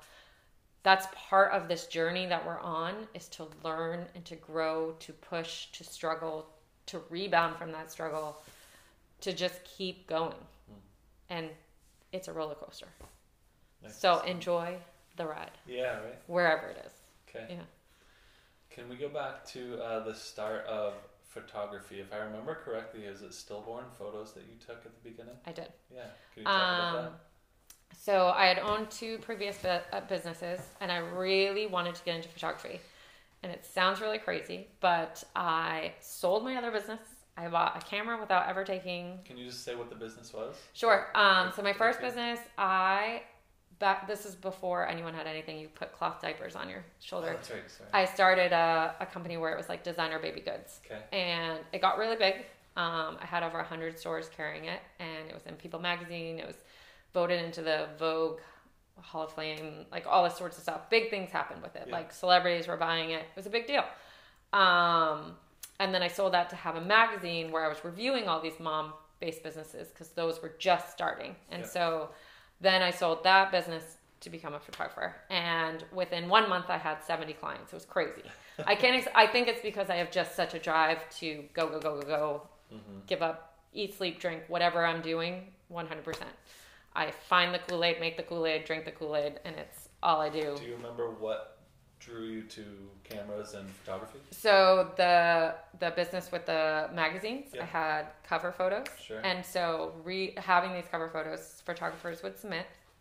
And what really did it for me was someone had submitted one, and they told the story of this program called Now I Lay Me Down to Sleep. And it is a volunteer effort by photographers who go and take pictures of babies who have passed, either in womb and their birth, or immediately after. And so I read this story. I cried my eyes out. I had just had my own baby, so it was hormonal, all that sorts of stuff. It was so moving to me. And in that moment, I said, I want to be a photographer, and I want to do that. Okay. And so 1 month later, I had a full client roster, and I had done my first Now I Lay Me Down to Sleep.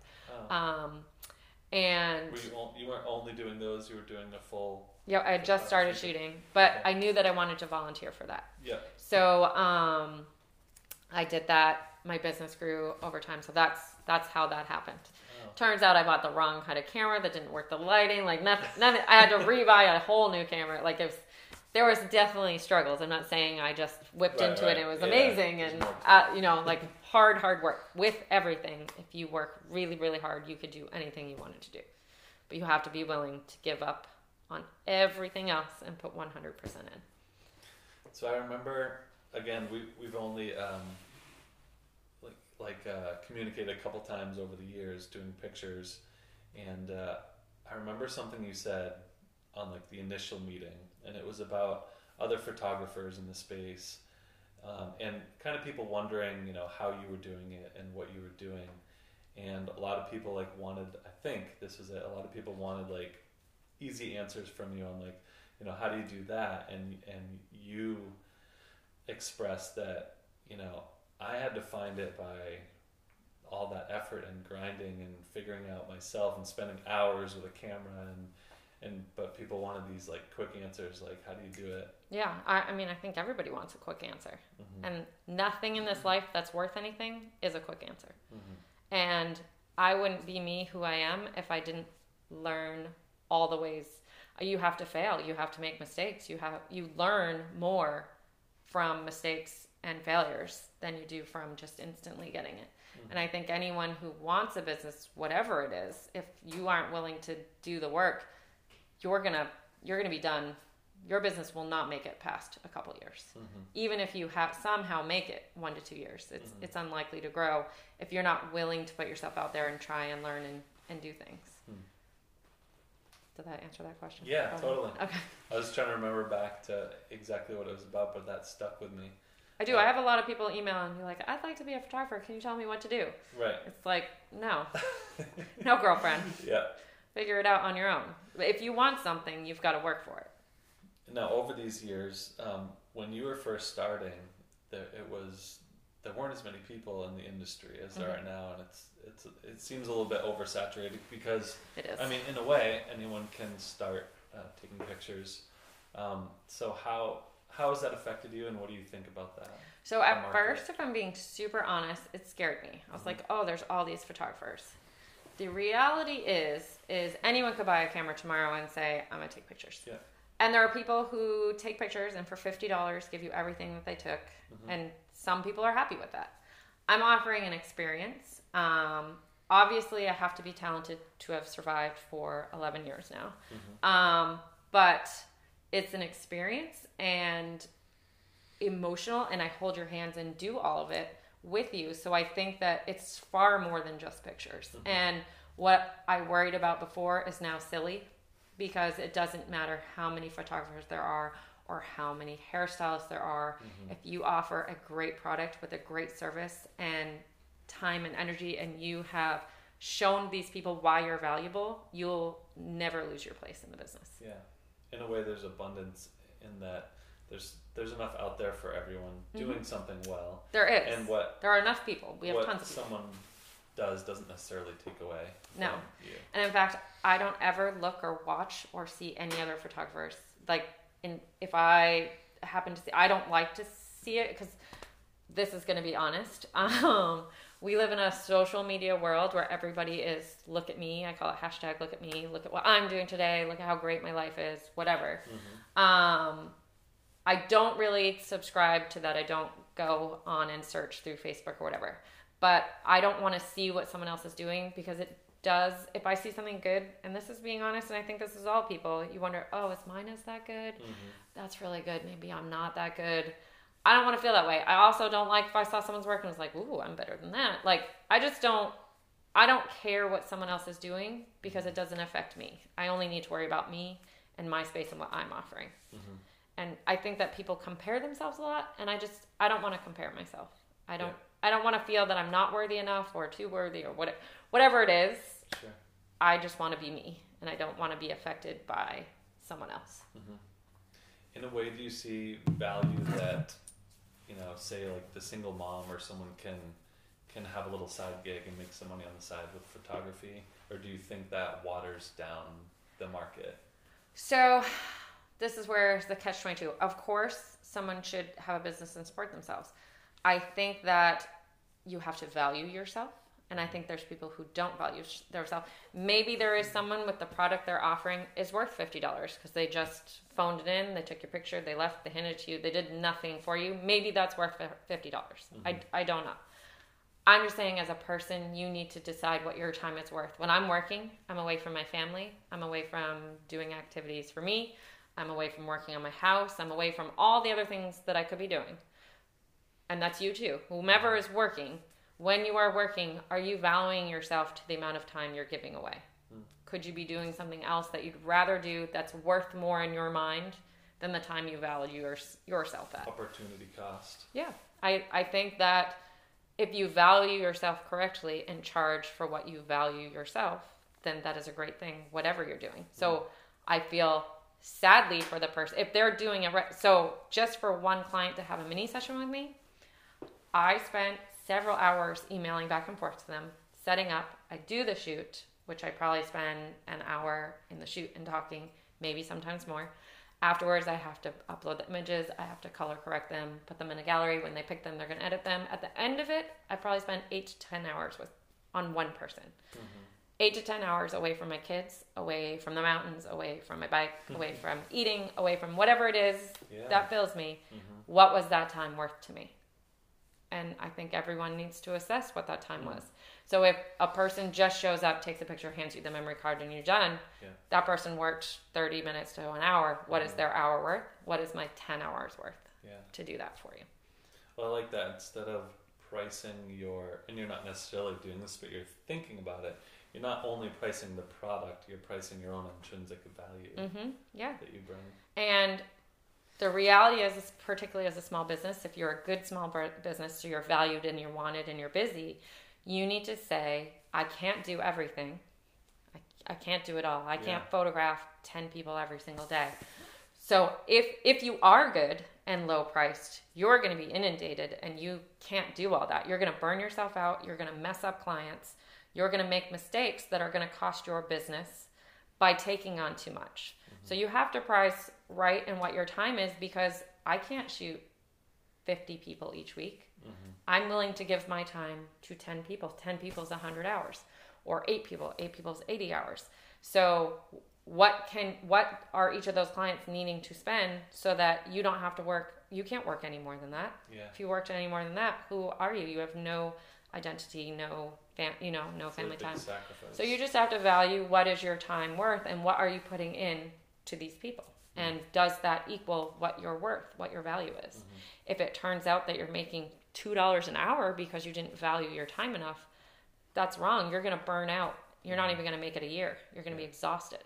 So I think for a lot of small businesses, no matter what it is, you have to say, okay, I'm worth this much time. I realize I'm starting and I'm new, so maybe I offer a discount right now, but I have to set my pricing at this price, because you can't come into the market and say, $50 all your digital files, get good, and then 6 months later say, okay, now I charge $500.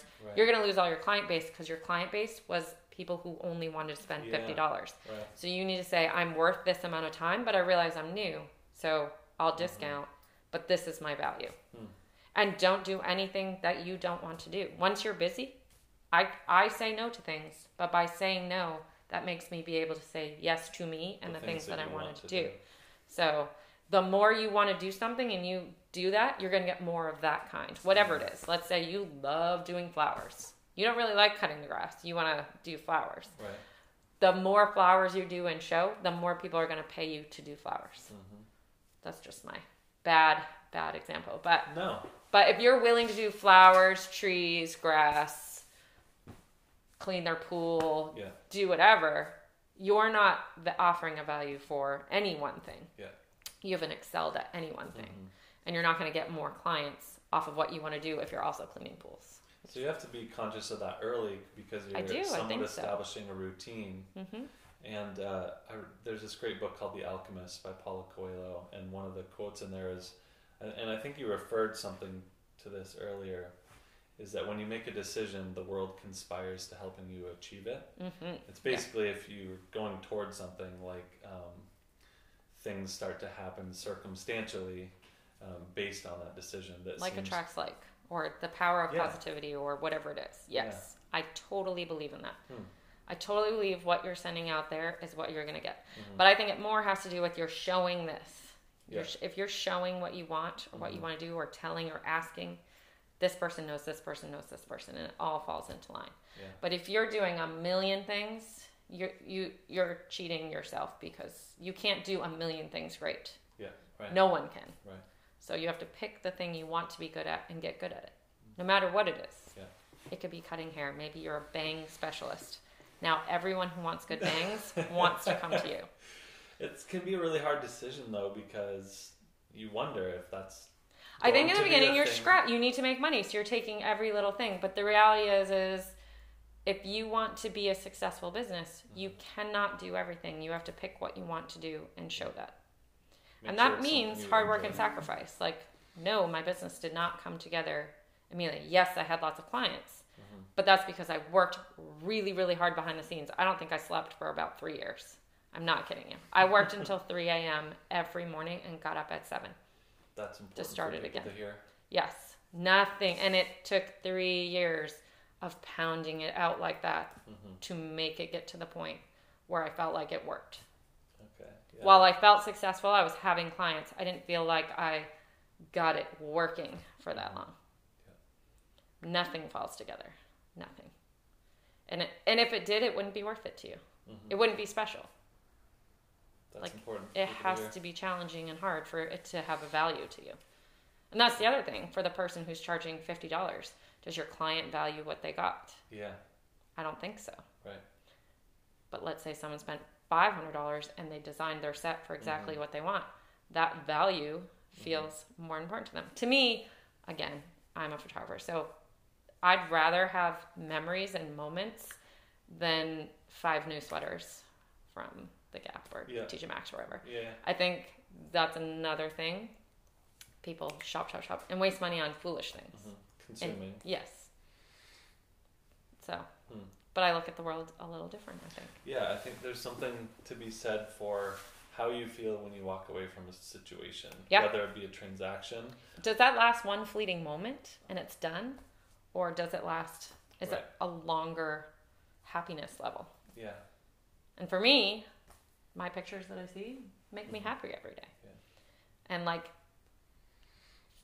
I don't know, whoever is doing whatever, like, I can't even come up with it, but like clothing doesn't, I'm a quality versus quantity person anyway. Yeah. So instead of going to buy 5 black sweaters that cost $15 each at TJ Maxx, I'm going to spend and buy 1 black sweater that I'm going to own for 10 years.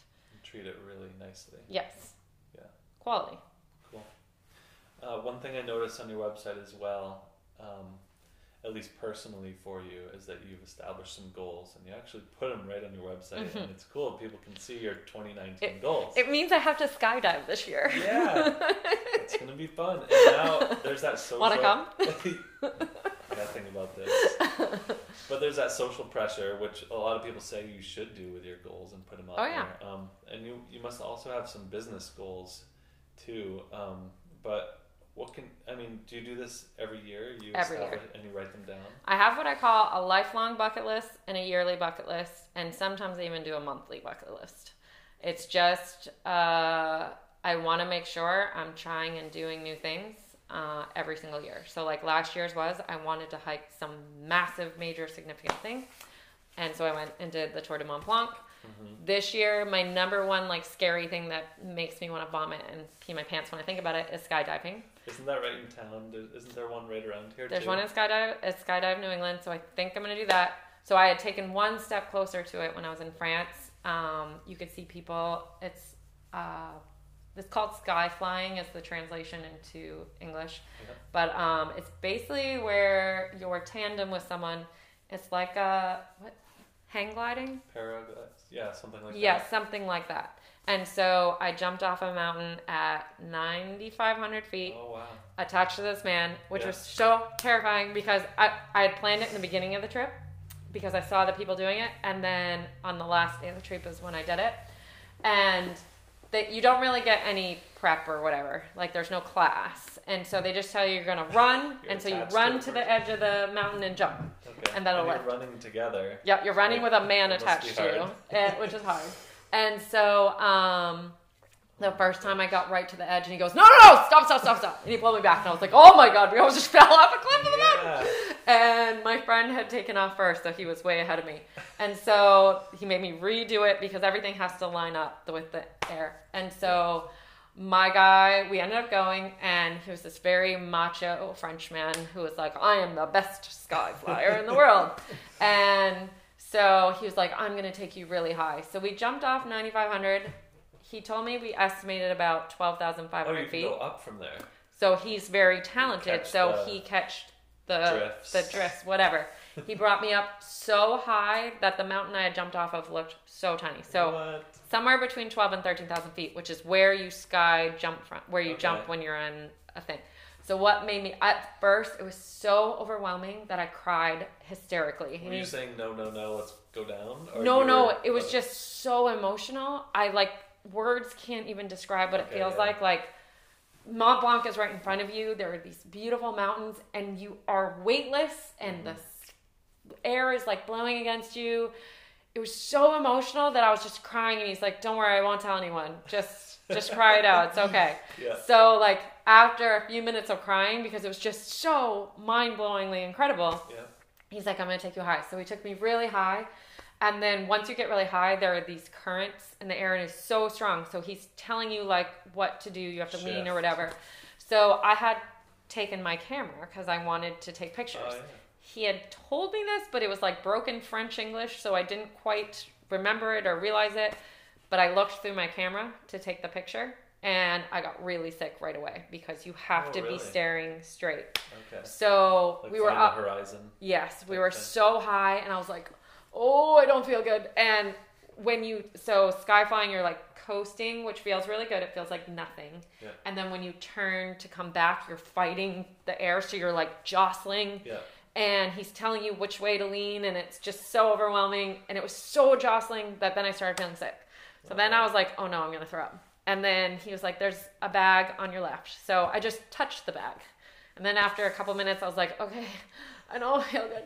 And so he's like, okay. So they have a puke bag that they bring? Yeah. So you have a puke bag on your body. So then I took the puke bag out just to hold it. So I rolled it, and I'm holding it in my hands. And he's like, do you want to go back? I go, no. I want to go down. It's supposed to last up to 2.5 hours. My ride lasts 45 minutes because I couldn't take it. I needed to get down. Had it been like a 15-minute ride, I would have been like, sweet, that was the best experience of my life. And so I rolled it down. So then it got to the point where I had to start breathing through the bag. So I'm like, and I felt so sick that I couldn't enjoy the rest of it. And he's fluttering zigzagging you down as fast as you can. And so then right before you land, he tells you he's either going to tell you to pull up your legs and sit, or he's going to tell you to run. And he tells you the reason why is if you land and the string comes over and then the air pulls it back up, you can have your head cut off. Oh. So they're telling you this as you're like going down and you're stressed out and I'm sick and it's just, and so we land and he said, okay, legs out. And so I had my legs out and then he said, no, run. And I had landed and you're just and I couldn't run. And so he's like running and tripping over me and the string, and so then I just laid on the ground for about 15 minutes straight and didn't move. And then afterwards, walking around the city all day, I felt so sick. It probably took 3 days to get the sickness away. But what I've decided is skydiving is the good part where you're just going. It's the back and forth that was horrible. Yeah. So I'm ready to skydive. I really am. I just need to find a victim that wants to do it with me. Nobody wants to. I will think about it. Think about it. Think long and hard. Yeah. Either way, I'm going to do it this summer. Cool. But yes, I think that being accountable and setting a goal and saying it out loud means you'll do it. Cool. Yeah, it's very important. And tell lots of people. That way if you just tell one person, you'll be like, yeah, no, I'm not doing that. But if you tell everyone, you have to do it. So there's this idea that if you tell people certain things about a goal and they give you positive feedback for it, I don't know if you've heard this, that it can somewhat demotivate you in some senses because you already achieved some sort of positive feedback. Like, really? I'm going to lose weight. And then you tell your friends, I'm 1 pound down or 2 pounds down. And your friends are like, oh, that's so great. Well, you've already achieved some positive feedback, so now you're not going to put as much effort in. Really? I still think you should establish goals and talk about them. Mm-hmm. But you have to be careful, I think, with sharing too much about it early on, maybe, or something like that. I haven't read into it enough. I feel like me saying what I'm going to do holds me accountable that I have to do it. Yeah. If I say it just in my head, I can weasel out of it if I'm scared of it. Yeah. And I usually pick something that's pretty scary. Every year. These are concrete, big goals. So. Yeah. I guess if I was saying that I wanted to lose 5 pounds, whoever does really. And who can? I guess, and who can tell if you did or not? That could be part of it. Like if you skydive, we're gonna know. Yeah. No, I guess all my things are visible goals that people would see and know that they happened. So I wrote down all your yearly goals. Can we talk about a couple more of them? This is a lot. 10,000-foot mountain, which is the one out in Colorado. Yep, I'm definitely doing that. And hike in the Grand Canyon. That'll be so beautiful. I was supposed to go hike in the Grand Canyon. They have a lottery that bids open on one day. It sold out in 1 hour. So my friend and I that were trying to get our bid, we missed it.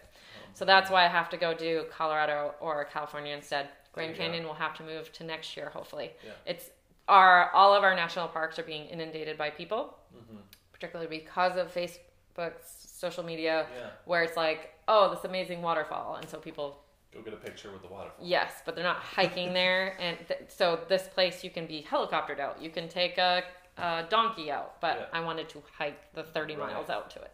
Yeah. But so yes, that has to be put off. That's fine. Learn to swim. I'm actually a terrible swimmer, and this is cool. That is on my definite list for this summer. So will you take swim lessons or just swimming lessons? Yeah. I tried doing myself. I need the commitment of someone making me do it and get better. Yeah, because once I started biking, I think on my goal list, I don't know if I put this on for this year, I want to do a baby triathlon. Yep, sprint triathlon. Yeah, what are the numbers with that? So you only have to ride like 15 miles. Like I can ride 60, 70 miles right now. 60 miles is a definite. I can't do the Century yet. Okay. That's on the goal. That's 100 miles. But sprint triathlon is 14 or 15 miles.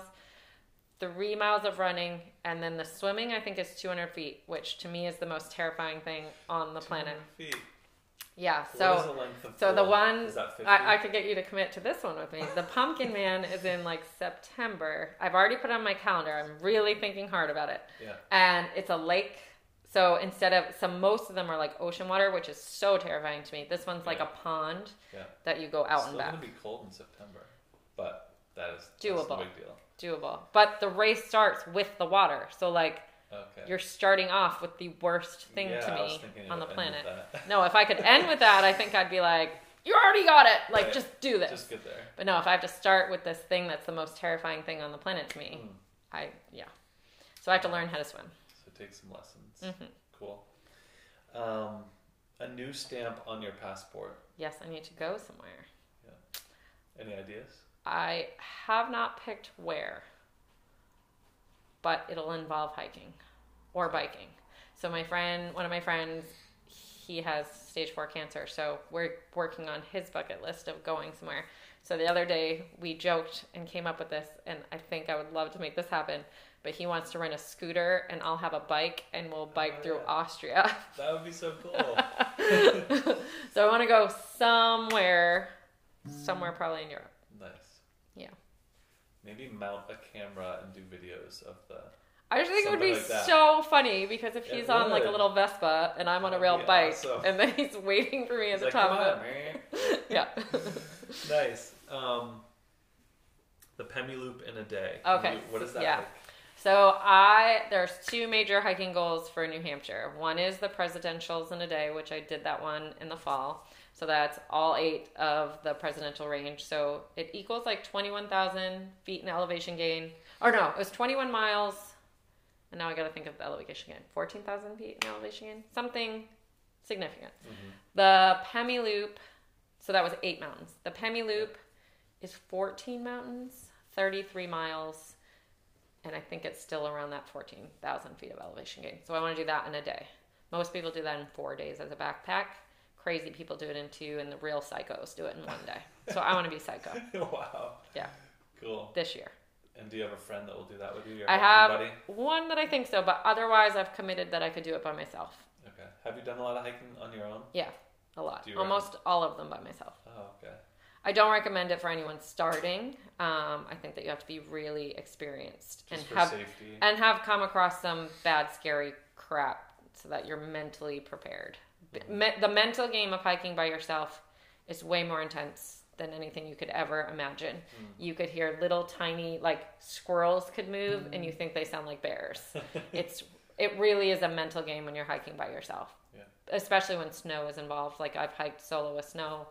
It can get scary. I did something really dumb earlier on in my hiking experience.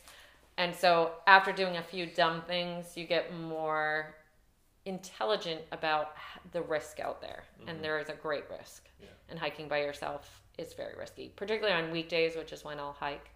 So no one else is out there. Many times in the winter, you can hike and never see another person the whole day.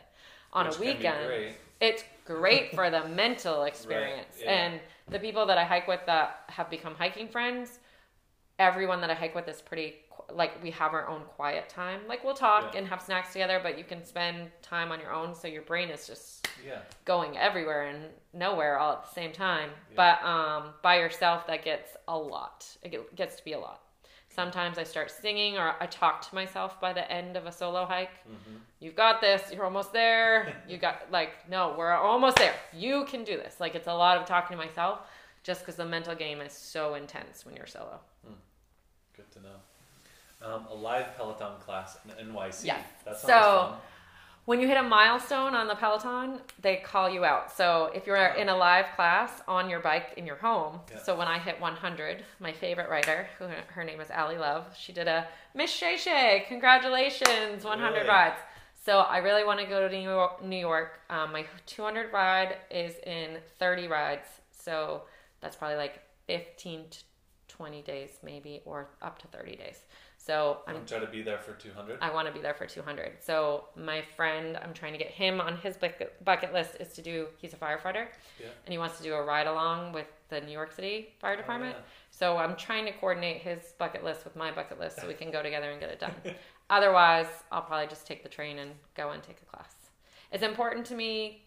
I don't really know why. I think because I have been through struggles this winter, and this particular instructor is so motivating and so, it's like therapy when I'm on the bike with her. And I just feel like I've got to say a big thank you to her in person for getting me through. Oh, nice. Like her class, her motivation, her words Yeah. have on tough days made the difference for me. Yeah, I guess I didn't know that was a piece of it, but Oh, that's it is. huge. It's tremendous. I mean, there's different instructors based on what you need. Mm-hmm. Like, there's the one who yells at you like a crazy psycho. There's gentle. There's all these different instructors. But this one particular instructor, she is the most positive.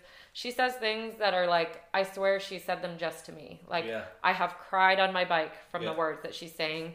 Sometimes she's talking about, you're enough, you are valued, you are worthy, you are like those types of affirmance. Sometimes she's talking about forgiveness and who is it that you need to forgive, and you need to forgive yourself and someone out there to forgive, just let it go. Like, or talking about just showing up. Half the world just phones it in.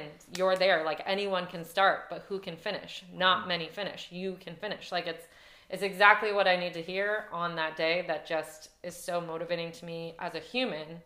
I mean, it's so intense that I have to have my phone next to me so that when I hear something amazing, I say it into my phone so it records. Have a reminder. Yeah, it's Oh, just, nice. it's that overwhelming.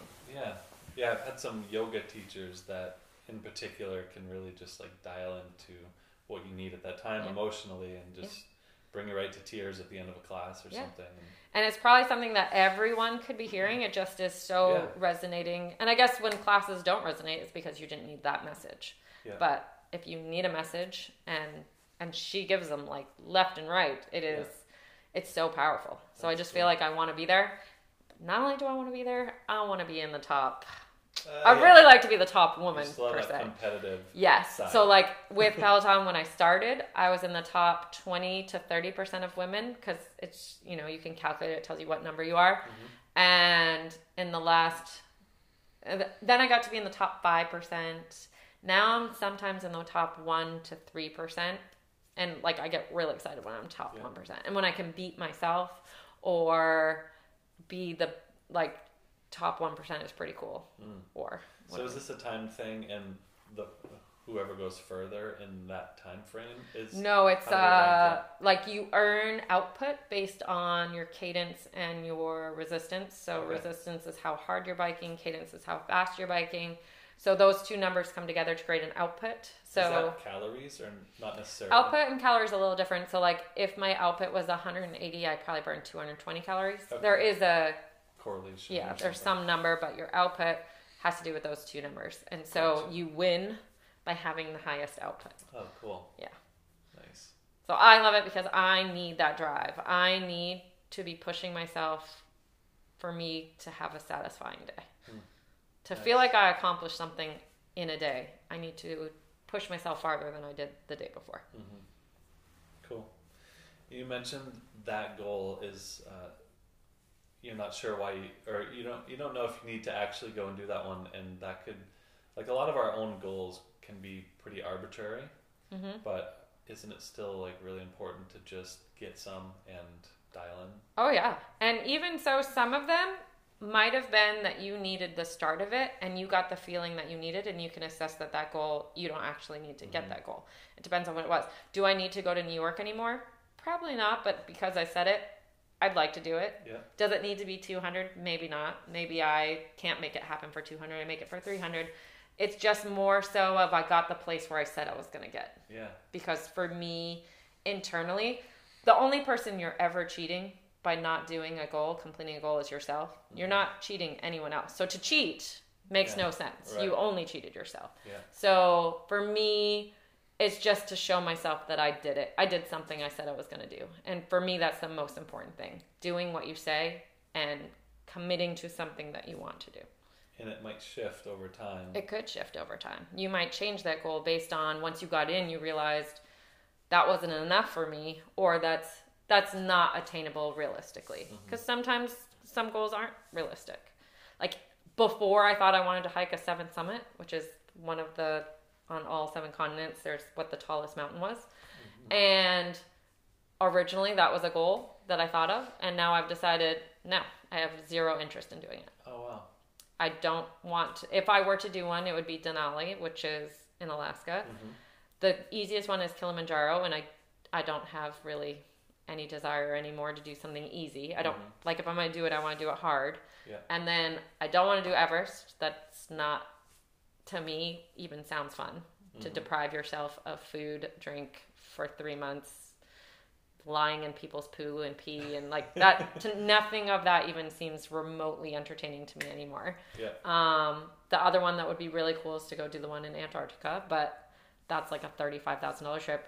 I don't need that for me anymore. Yeah. My goal instead would be to go hike the actual Mont Blanc mountain or continental US or those sorts of things. Oh, nice. But I think like once you get into something, you might change what you think your goal is based on who you come to develop into. And I think having goals means that you're developing yourself. And then as you're developing, you can say, no, I guess that's not important to me anymore. This is more important. Yeah. Shifting and being flexible. I think one thing I struggle with in life definitely is moderation, because I'm an all in, balls to the walls kind of person. Yeah. But moderation is important. To have a healthy life, you need to have moderation. And that's definitely something I struggle with. Now, are you writing down this bucket list stuff too? I think you said you were, right? Yeah. It's written. It's also mental. Yeah. Yeah. Cool. It's more so about pushing myself to be better, do better, try something new. That's what I look at a bucket list for. Yeah.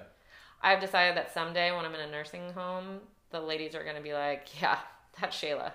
She is a total liar. They're going to be, no one's going to believe all the things that I've ever done in my life. Oh, that's cool. But maybe that's the goal. Maybe the goal is to shock the pants out of all the other ladies at the nursing home. Well, you'll have all these beautiful pictures. I know, right? Proof, damn it. No, she didn't. Nope. I got the TV recording. I was on Judge Judy. Oh my gosh, yeah. So, other than your list, what else is in the future? What are other things that are on your plate? Do you want to grow your business? Are you, what kind of progress? Personally, well, for business wise, I technically want to shrink my business in terms of I want to give more quality and more time to my clients, which is probably not a business goal for some people, but for me, that's what works for me. Yeah. I think a lot of businesses who are successful and want to be more successful, and this could sound bad to some, but 10% of your business is people who suck your time and resources, but don't actually provide you any value in terms of financial or bettering your business or bettering yourself. They either drain you or something like that. So trimming the fat maybe is a good business plan for people who have a successful business, I think. So my goal is to spend more quality time on my clients, and I think that grows my business by doing that. Yeah. But it's technically shrinking the quantity of my business. And as we approach the spring here, what could potential customers look for options if they want family pictures or things like that. I actually have exciting changes happening. So being that I am really invested in quality, I've made 2019 about quality of life for me and quality for my business. It's very important to me. So that's what I'm focusing on. That's my intention for my business and my intention for myself. So for me, like I talked about, I can't shoot 20 people each week and give them all the same quality of time. Right. So this year, what I will be doing starting in June or by July, definitely, I'll be having mini sessions. So those will be events where people can book the time slots for that one day that will be in one spot. So I might be on a beach on this first Tuesday of the month and in the country the last Tuesday of the month. Oh, cool. But so that those I can do quantity, they get a taste of it. So for someone who's maybe not ready to make a full investment in professional photography, they can try it out. For my clients that maybe already had a session in the winter and they just want a little something, they can have one of those. So that way I can minimize my number of quality shoots with our custom shoots during the week. So I will be offering 2 quantity days and the rest will be quality. So there will be fewer of them, but then that way I can offer these locations. And even I have clients who do one at the beach and the next month one at the apple orchard because that's what they like. So offering that so I can still give my quality of service to those who want that type of service, and those who just want a quick in and out can do one of the events. So that's what I plan on doing for my business starting through season. July, like you have a busy season. July through October is crazy for me. So that's how I'm going to balance that. That's what I've decided up front. Can people find the mini sessions on iSugaredPhotography.com? Yes, and I'll post them on Facebook, yes. Oh, cool. So they'll be announced in advance where they're going to be. And in case there was rain, I'd have a backup day and all that kind of stuff. So there will still be that essence of communication, but it'll be, they can book their own time slot, all that stuff. So I have a feeling those are going to fill up fast. I think so too. So I think that it's going to be a way to offer to the people who don't want to spend more or are trying and testing it out. I think that I will always win someone as a client. If they test it out, then they'll become a client. But some are very nervous about an investment for a photo session, especially when you're paying a session fee and you don't know what you're going to get. My clients who keep coming know what they're getting, so they are willing to pay that upfront with no question. Whereas the events are very inexpensively priced, have discounted packages, so then that way someone can taste it out and see what they want. But I think that anyone who offers a business service can do something similar to that kind of feel in terms of a taste, a teaser, just to test out the waters, particularly if you're a custom business that offers a boutique experience. Great idea. What about someone that's getting married? Are you still taking people on for this year? I do. So that was the other thing that I consciously did when I did quality, is I have limited myself to 20 weddings per year because I feel like I can't give my 100% attention to you. That's a lot of weddings. It is. I used to do 40. Oh my so gosh. yeah. And do all the other stuff that I did. So for me, I chose 20 to be my max number. They're spread out. I won't take anyone, so I won't do like a 3 wedding weekend. But I spend a lot of time with them in advance and booking and planning their day. I do just about every kind of service for them getting to their wedding. And then after, so it's a lot of time. It's probably 120 hours of investment time for this client between getting their galleries, books, etc.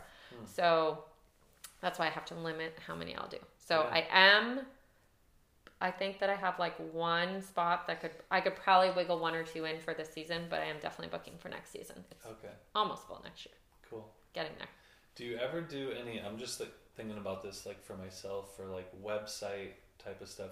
Have you ever done any like lifestyle pictures? Yes. So actually, funny you said that. I started doing that last month, and I already have several booked that I'm doing over the next few. Oh, cool. Why I like it is I love helping people. I particularly love helping people with business. So it's a great way for me to share my knowledge, take pictures of them and tell them how to use them and what to do with them and ways to really use it to shine and grow their business. And are these in most cases used for website type of things? Website, social media. So I come to them and shoot in their environment to show what they're doing. And I'll take also shots of the layout, the place. Maybe I just worked with Dama, who's a healer, and she uses crystals and all that. So we did crystals. Oh, yeah, I checked out her website. Yeah. So her stuff, I'm editing right now, so her new stuff will go live. But then she'll have so much content. So when I was with her, we took pictures of different things that are important to her, different parts of her business, so that when she does newsletters a lot. So when she's doing a newsletter on tea, we have pictures of her with tea. When she's doing a newsletter on crystals, we have her working with crystals. Yeah. So that way she has all the content that she needs for quite some time to help with her business. So I have started doing those. And I really love it because I love being able to help with the knowledge that I have to help push their business. Yeah, you're really getting that individual piece of them. It's the connection, and I really love a connection. I love talking to people and seeing what they need, what I can help with. And so I think that's such an exciting piece that I'm doing right now, so that I can give what I like to give, and they can get what they need. And then they get all this marketing stuff for their own use. Do you know of any photography podcasts, or have you ever considered doing a podcast and having these conversations? I have not. No. Like I said, there's some I've only listened to My Dad Wrote a Porno. That's right, yeah. I mean, it's not like you have a ton of free time, but I think you're great, like, conversationally, and you have a lot to offer, so you should Fascinating. Consider it. Yeah. I'll have to listen to this one and see how it is. My voice makes me cringe. Oh. Does your voice make you cringe? A little bit. Yeah. I think everyone's voice makes them cringe. Yeah. So if I had to hear it, maybe I would talk like this. Hi. Is this how they talk in the My Dad Wrote a Porno? Yes. Alright. Don't do that. What else? Anything else that you want to talk about, or that's on your plate for this year? Let's see. I think that's it in terms of my goal. I talked a lot about my goals. I would think, parenting. That's some big goals. Yeah. I got some big goals there. Particularly with, I have a teenager and a tweenager, so things are starting to get real tough and tight. Can I ask you a question about parenting? Sure. So I just feel that my daughter, she's 6 years old now, and she is just going into kindergarten. It's a tough age right there. Yeah, and I feel that was phase one of parenting, in that I had to be really supportive, like almost safeguarding more so, protective type of, and now she's really influenced by peers more so. Oh yeah, there's a new personality blooming right now. Yeah, and I knew that was coming, but it's like you never know that it's going to happen that fast.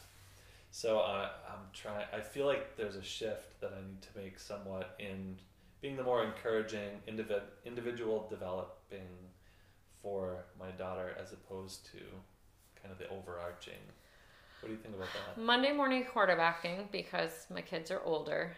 I wish that, I would say that at 5, when they go to school, this new personality blooms. Yeah. And it is different than your personality. Yeah. So that is hard, because before they did anything you wanted them to do, and they were like, okay, because they knew no different. Yeah. And now they're coming up with their own ideas and their own wants and all that.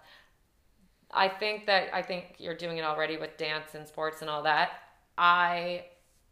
Particularly for my children, have not the greatest social structure in terms of they could do better socially. And I don't know if it's maybe because my kids are 5.5 years spread apart. So they all got what they wanted. In terms of the oldest one, it was, what do you want to do special today? I always geared my day around making sure we did something that was new and exciting for her. And the reality is the world isn't new and exciting every day. And then when I had my second one, she was a baby. There was so much space. So she got babied. Like, so they were both just like babied. Even though my oldest one, I made her really strong and independent in terms of speaking up for herself. That was like a goal of mine, because I was a weak little girl. I didn't say what I wanted. I didn't speak up. I was quiet. And I wanted a strong will. Like, I wanted someone a daughter who could speak her mind and say what she wanted, which could backfire really hard. But as a teenager in the struggles, I feel like, particularly myself and in our struggles that we're in right now, but I talk to so many other parents that are not friends of mine because of my business. And I think every teenage girl, or talking to 20-somethings or 30-somethings about how they treated their mothers. So I maybe don't have it that bad, but some days can seem really bad.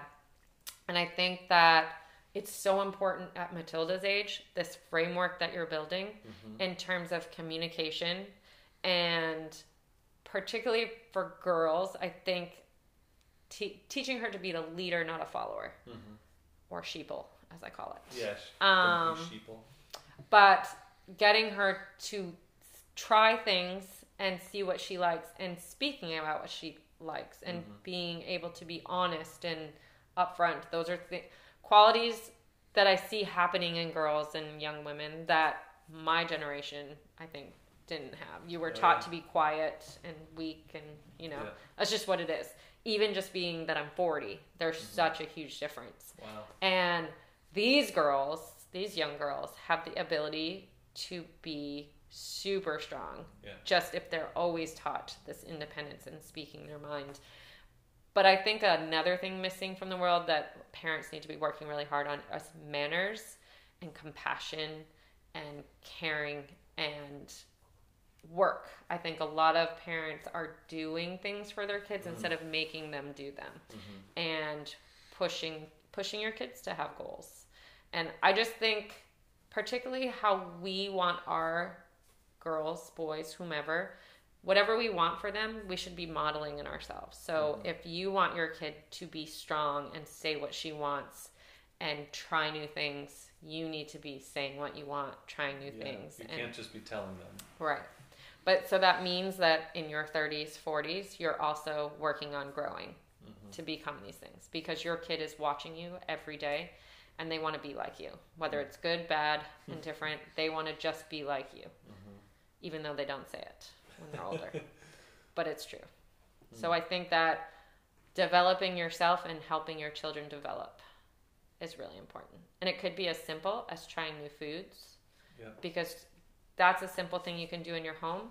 That's teaching your child to try new things, not just food, but opening their world to bigger than the same day-to-day monotonous that I think that we're living in as people in America.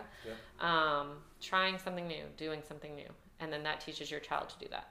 And I think every parent wants their child to be better than them and have better things, work hard, more accomplishments, more whatever. So start with you and build it with them. Nice. Creating that autonomy and like giving them the individualism, or allowing them to start doing things, and for me to like stop doing things. I'm a bad example. I literally made my kids get up, make their snack, do everything all on their own from the time right when they went to kindergarten. Teaching them to pick up after themselves, teaching them to put their snack together. I would be there in the beginning to be like, okay, you need a fruit. We call it a healthy. You need a healthy. You can have a little junk and something else. But they would put it together and I'd watch. And then as they got older, they do it all on their own. My kids are completely self-sufficient.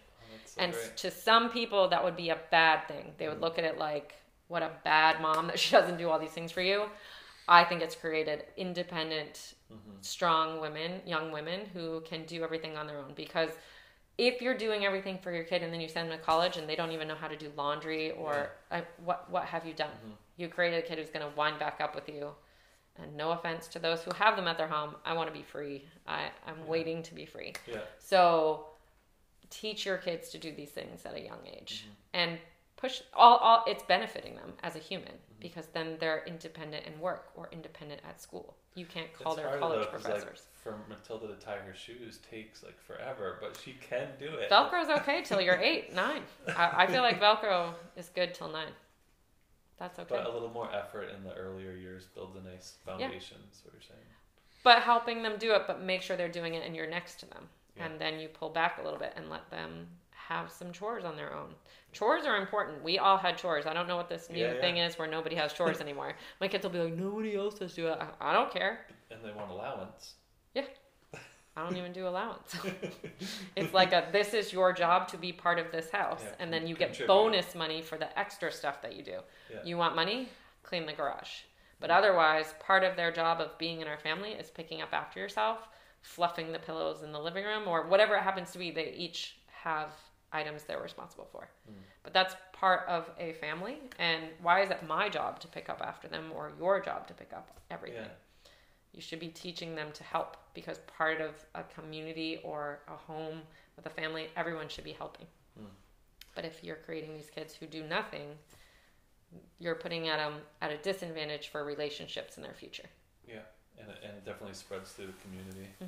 One thing I recently heard someone say is like the success of parenting could be based on the individual autonomy, I guess, of the child, like as they move out into the world. And that can be hard, because you still want to have that connection with your kid, but like you said, you can't be doing everything for them. No. And I think that you're putting them at a disadvantage for a job, college. You're not there. You can't call their professors and say, hey, sorry, Susie, she had a rough night last night. Like, they have to learn how to talk to their professor on their own and make up. And if they fail a class, they fail a class. That's part of learning. Did you ever make mistakes? Did your parents clean up every mistake? No, but right now everybody's picking up after their kids all the time, emotionally, physically, all this stuff. They're not going to be independent. I'm worried for what type of adults we're creating for all these people who aren't making their children accountable for things. Yeah. Interesting. But it's every facet of your life, your job, college, whatever it happens to be. You have to be able to communicate your needs or your lackings or whatever's happening, mistakes, and accepting responsibility. That's my number one thing I say to my kids. Accept responsibility for your actions. It's all my fault. Yeah, not flying in my house. No. Cool. Yeah. So that's it, I think. Yeah. All right. Well, let's wrap it up there. Okay. So people can find you by going, is iSugarPhotography.com. Yes. Cool. And on Facebook, so if they're interested in it's pictures. iSugar. Okay, iSugar on Facebook. Yep. And you have an Instagram. Yes, I use that personally just for like quotes or things I'm doing. Yeah. Cool. Yeah. Well, I encourage everyone to reach out and have a conversation with you, and I think you have a lot to offer. This is a great episode. Thank you. That was Thank you fun. very much. All right. Cool. So this is Jimmy Thorpe for Breathe Upon Waking. The next time you wake up, don't forget to breathe.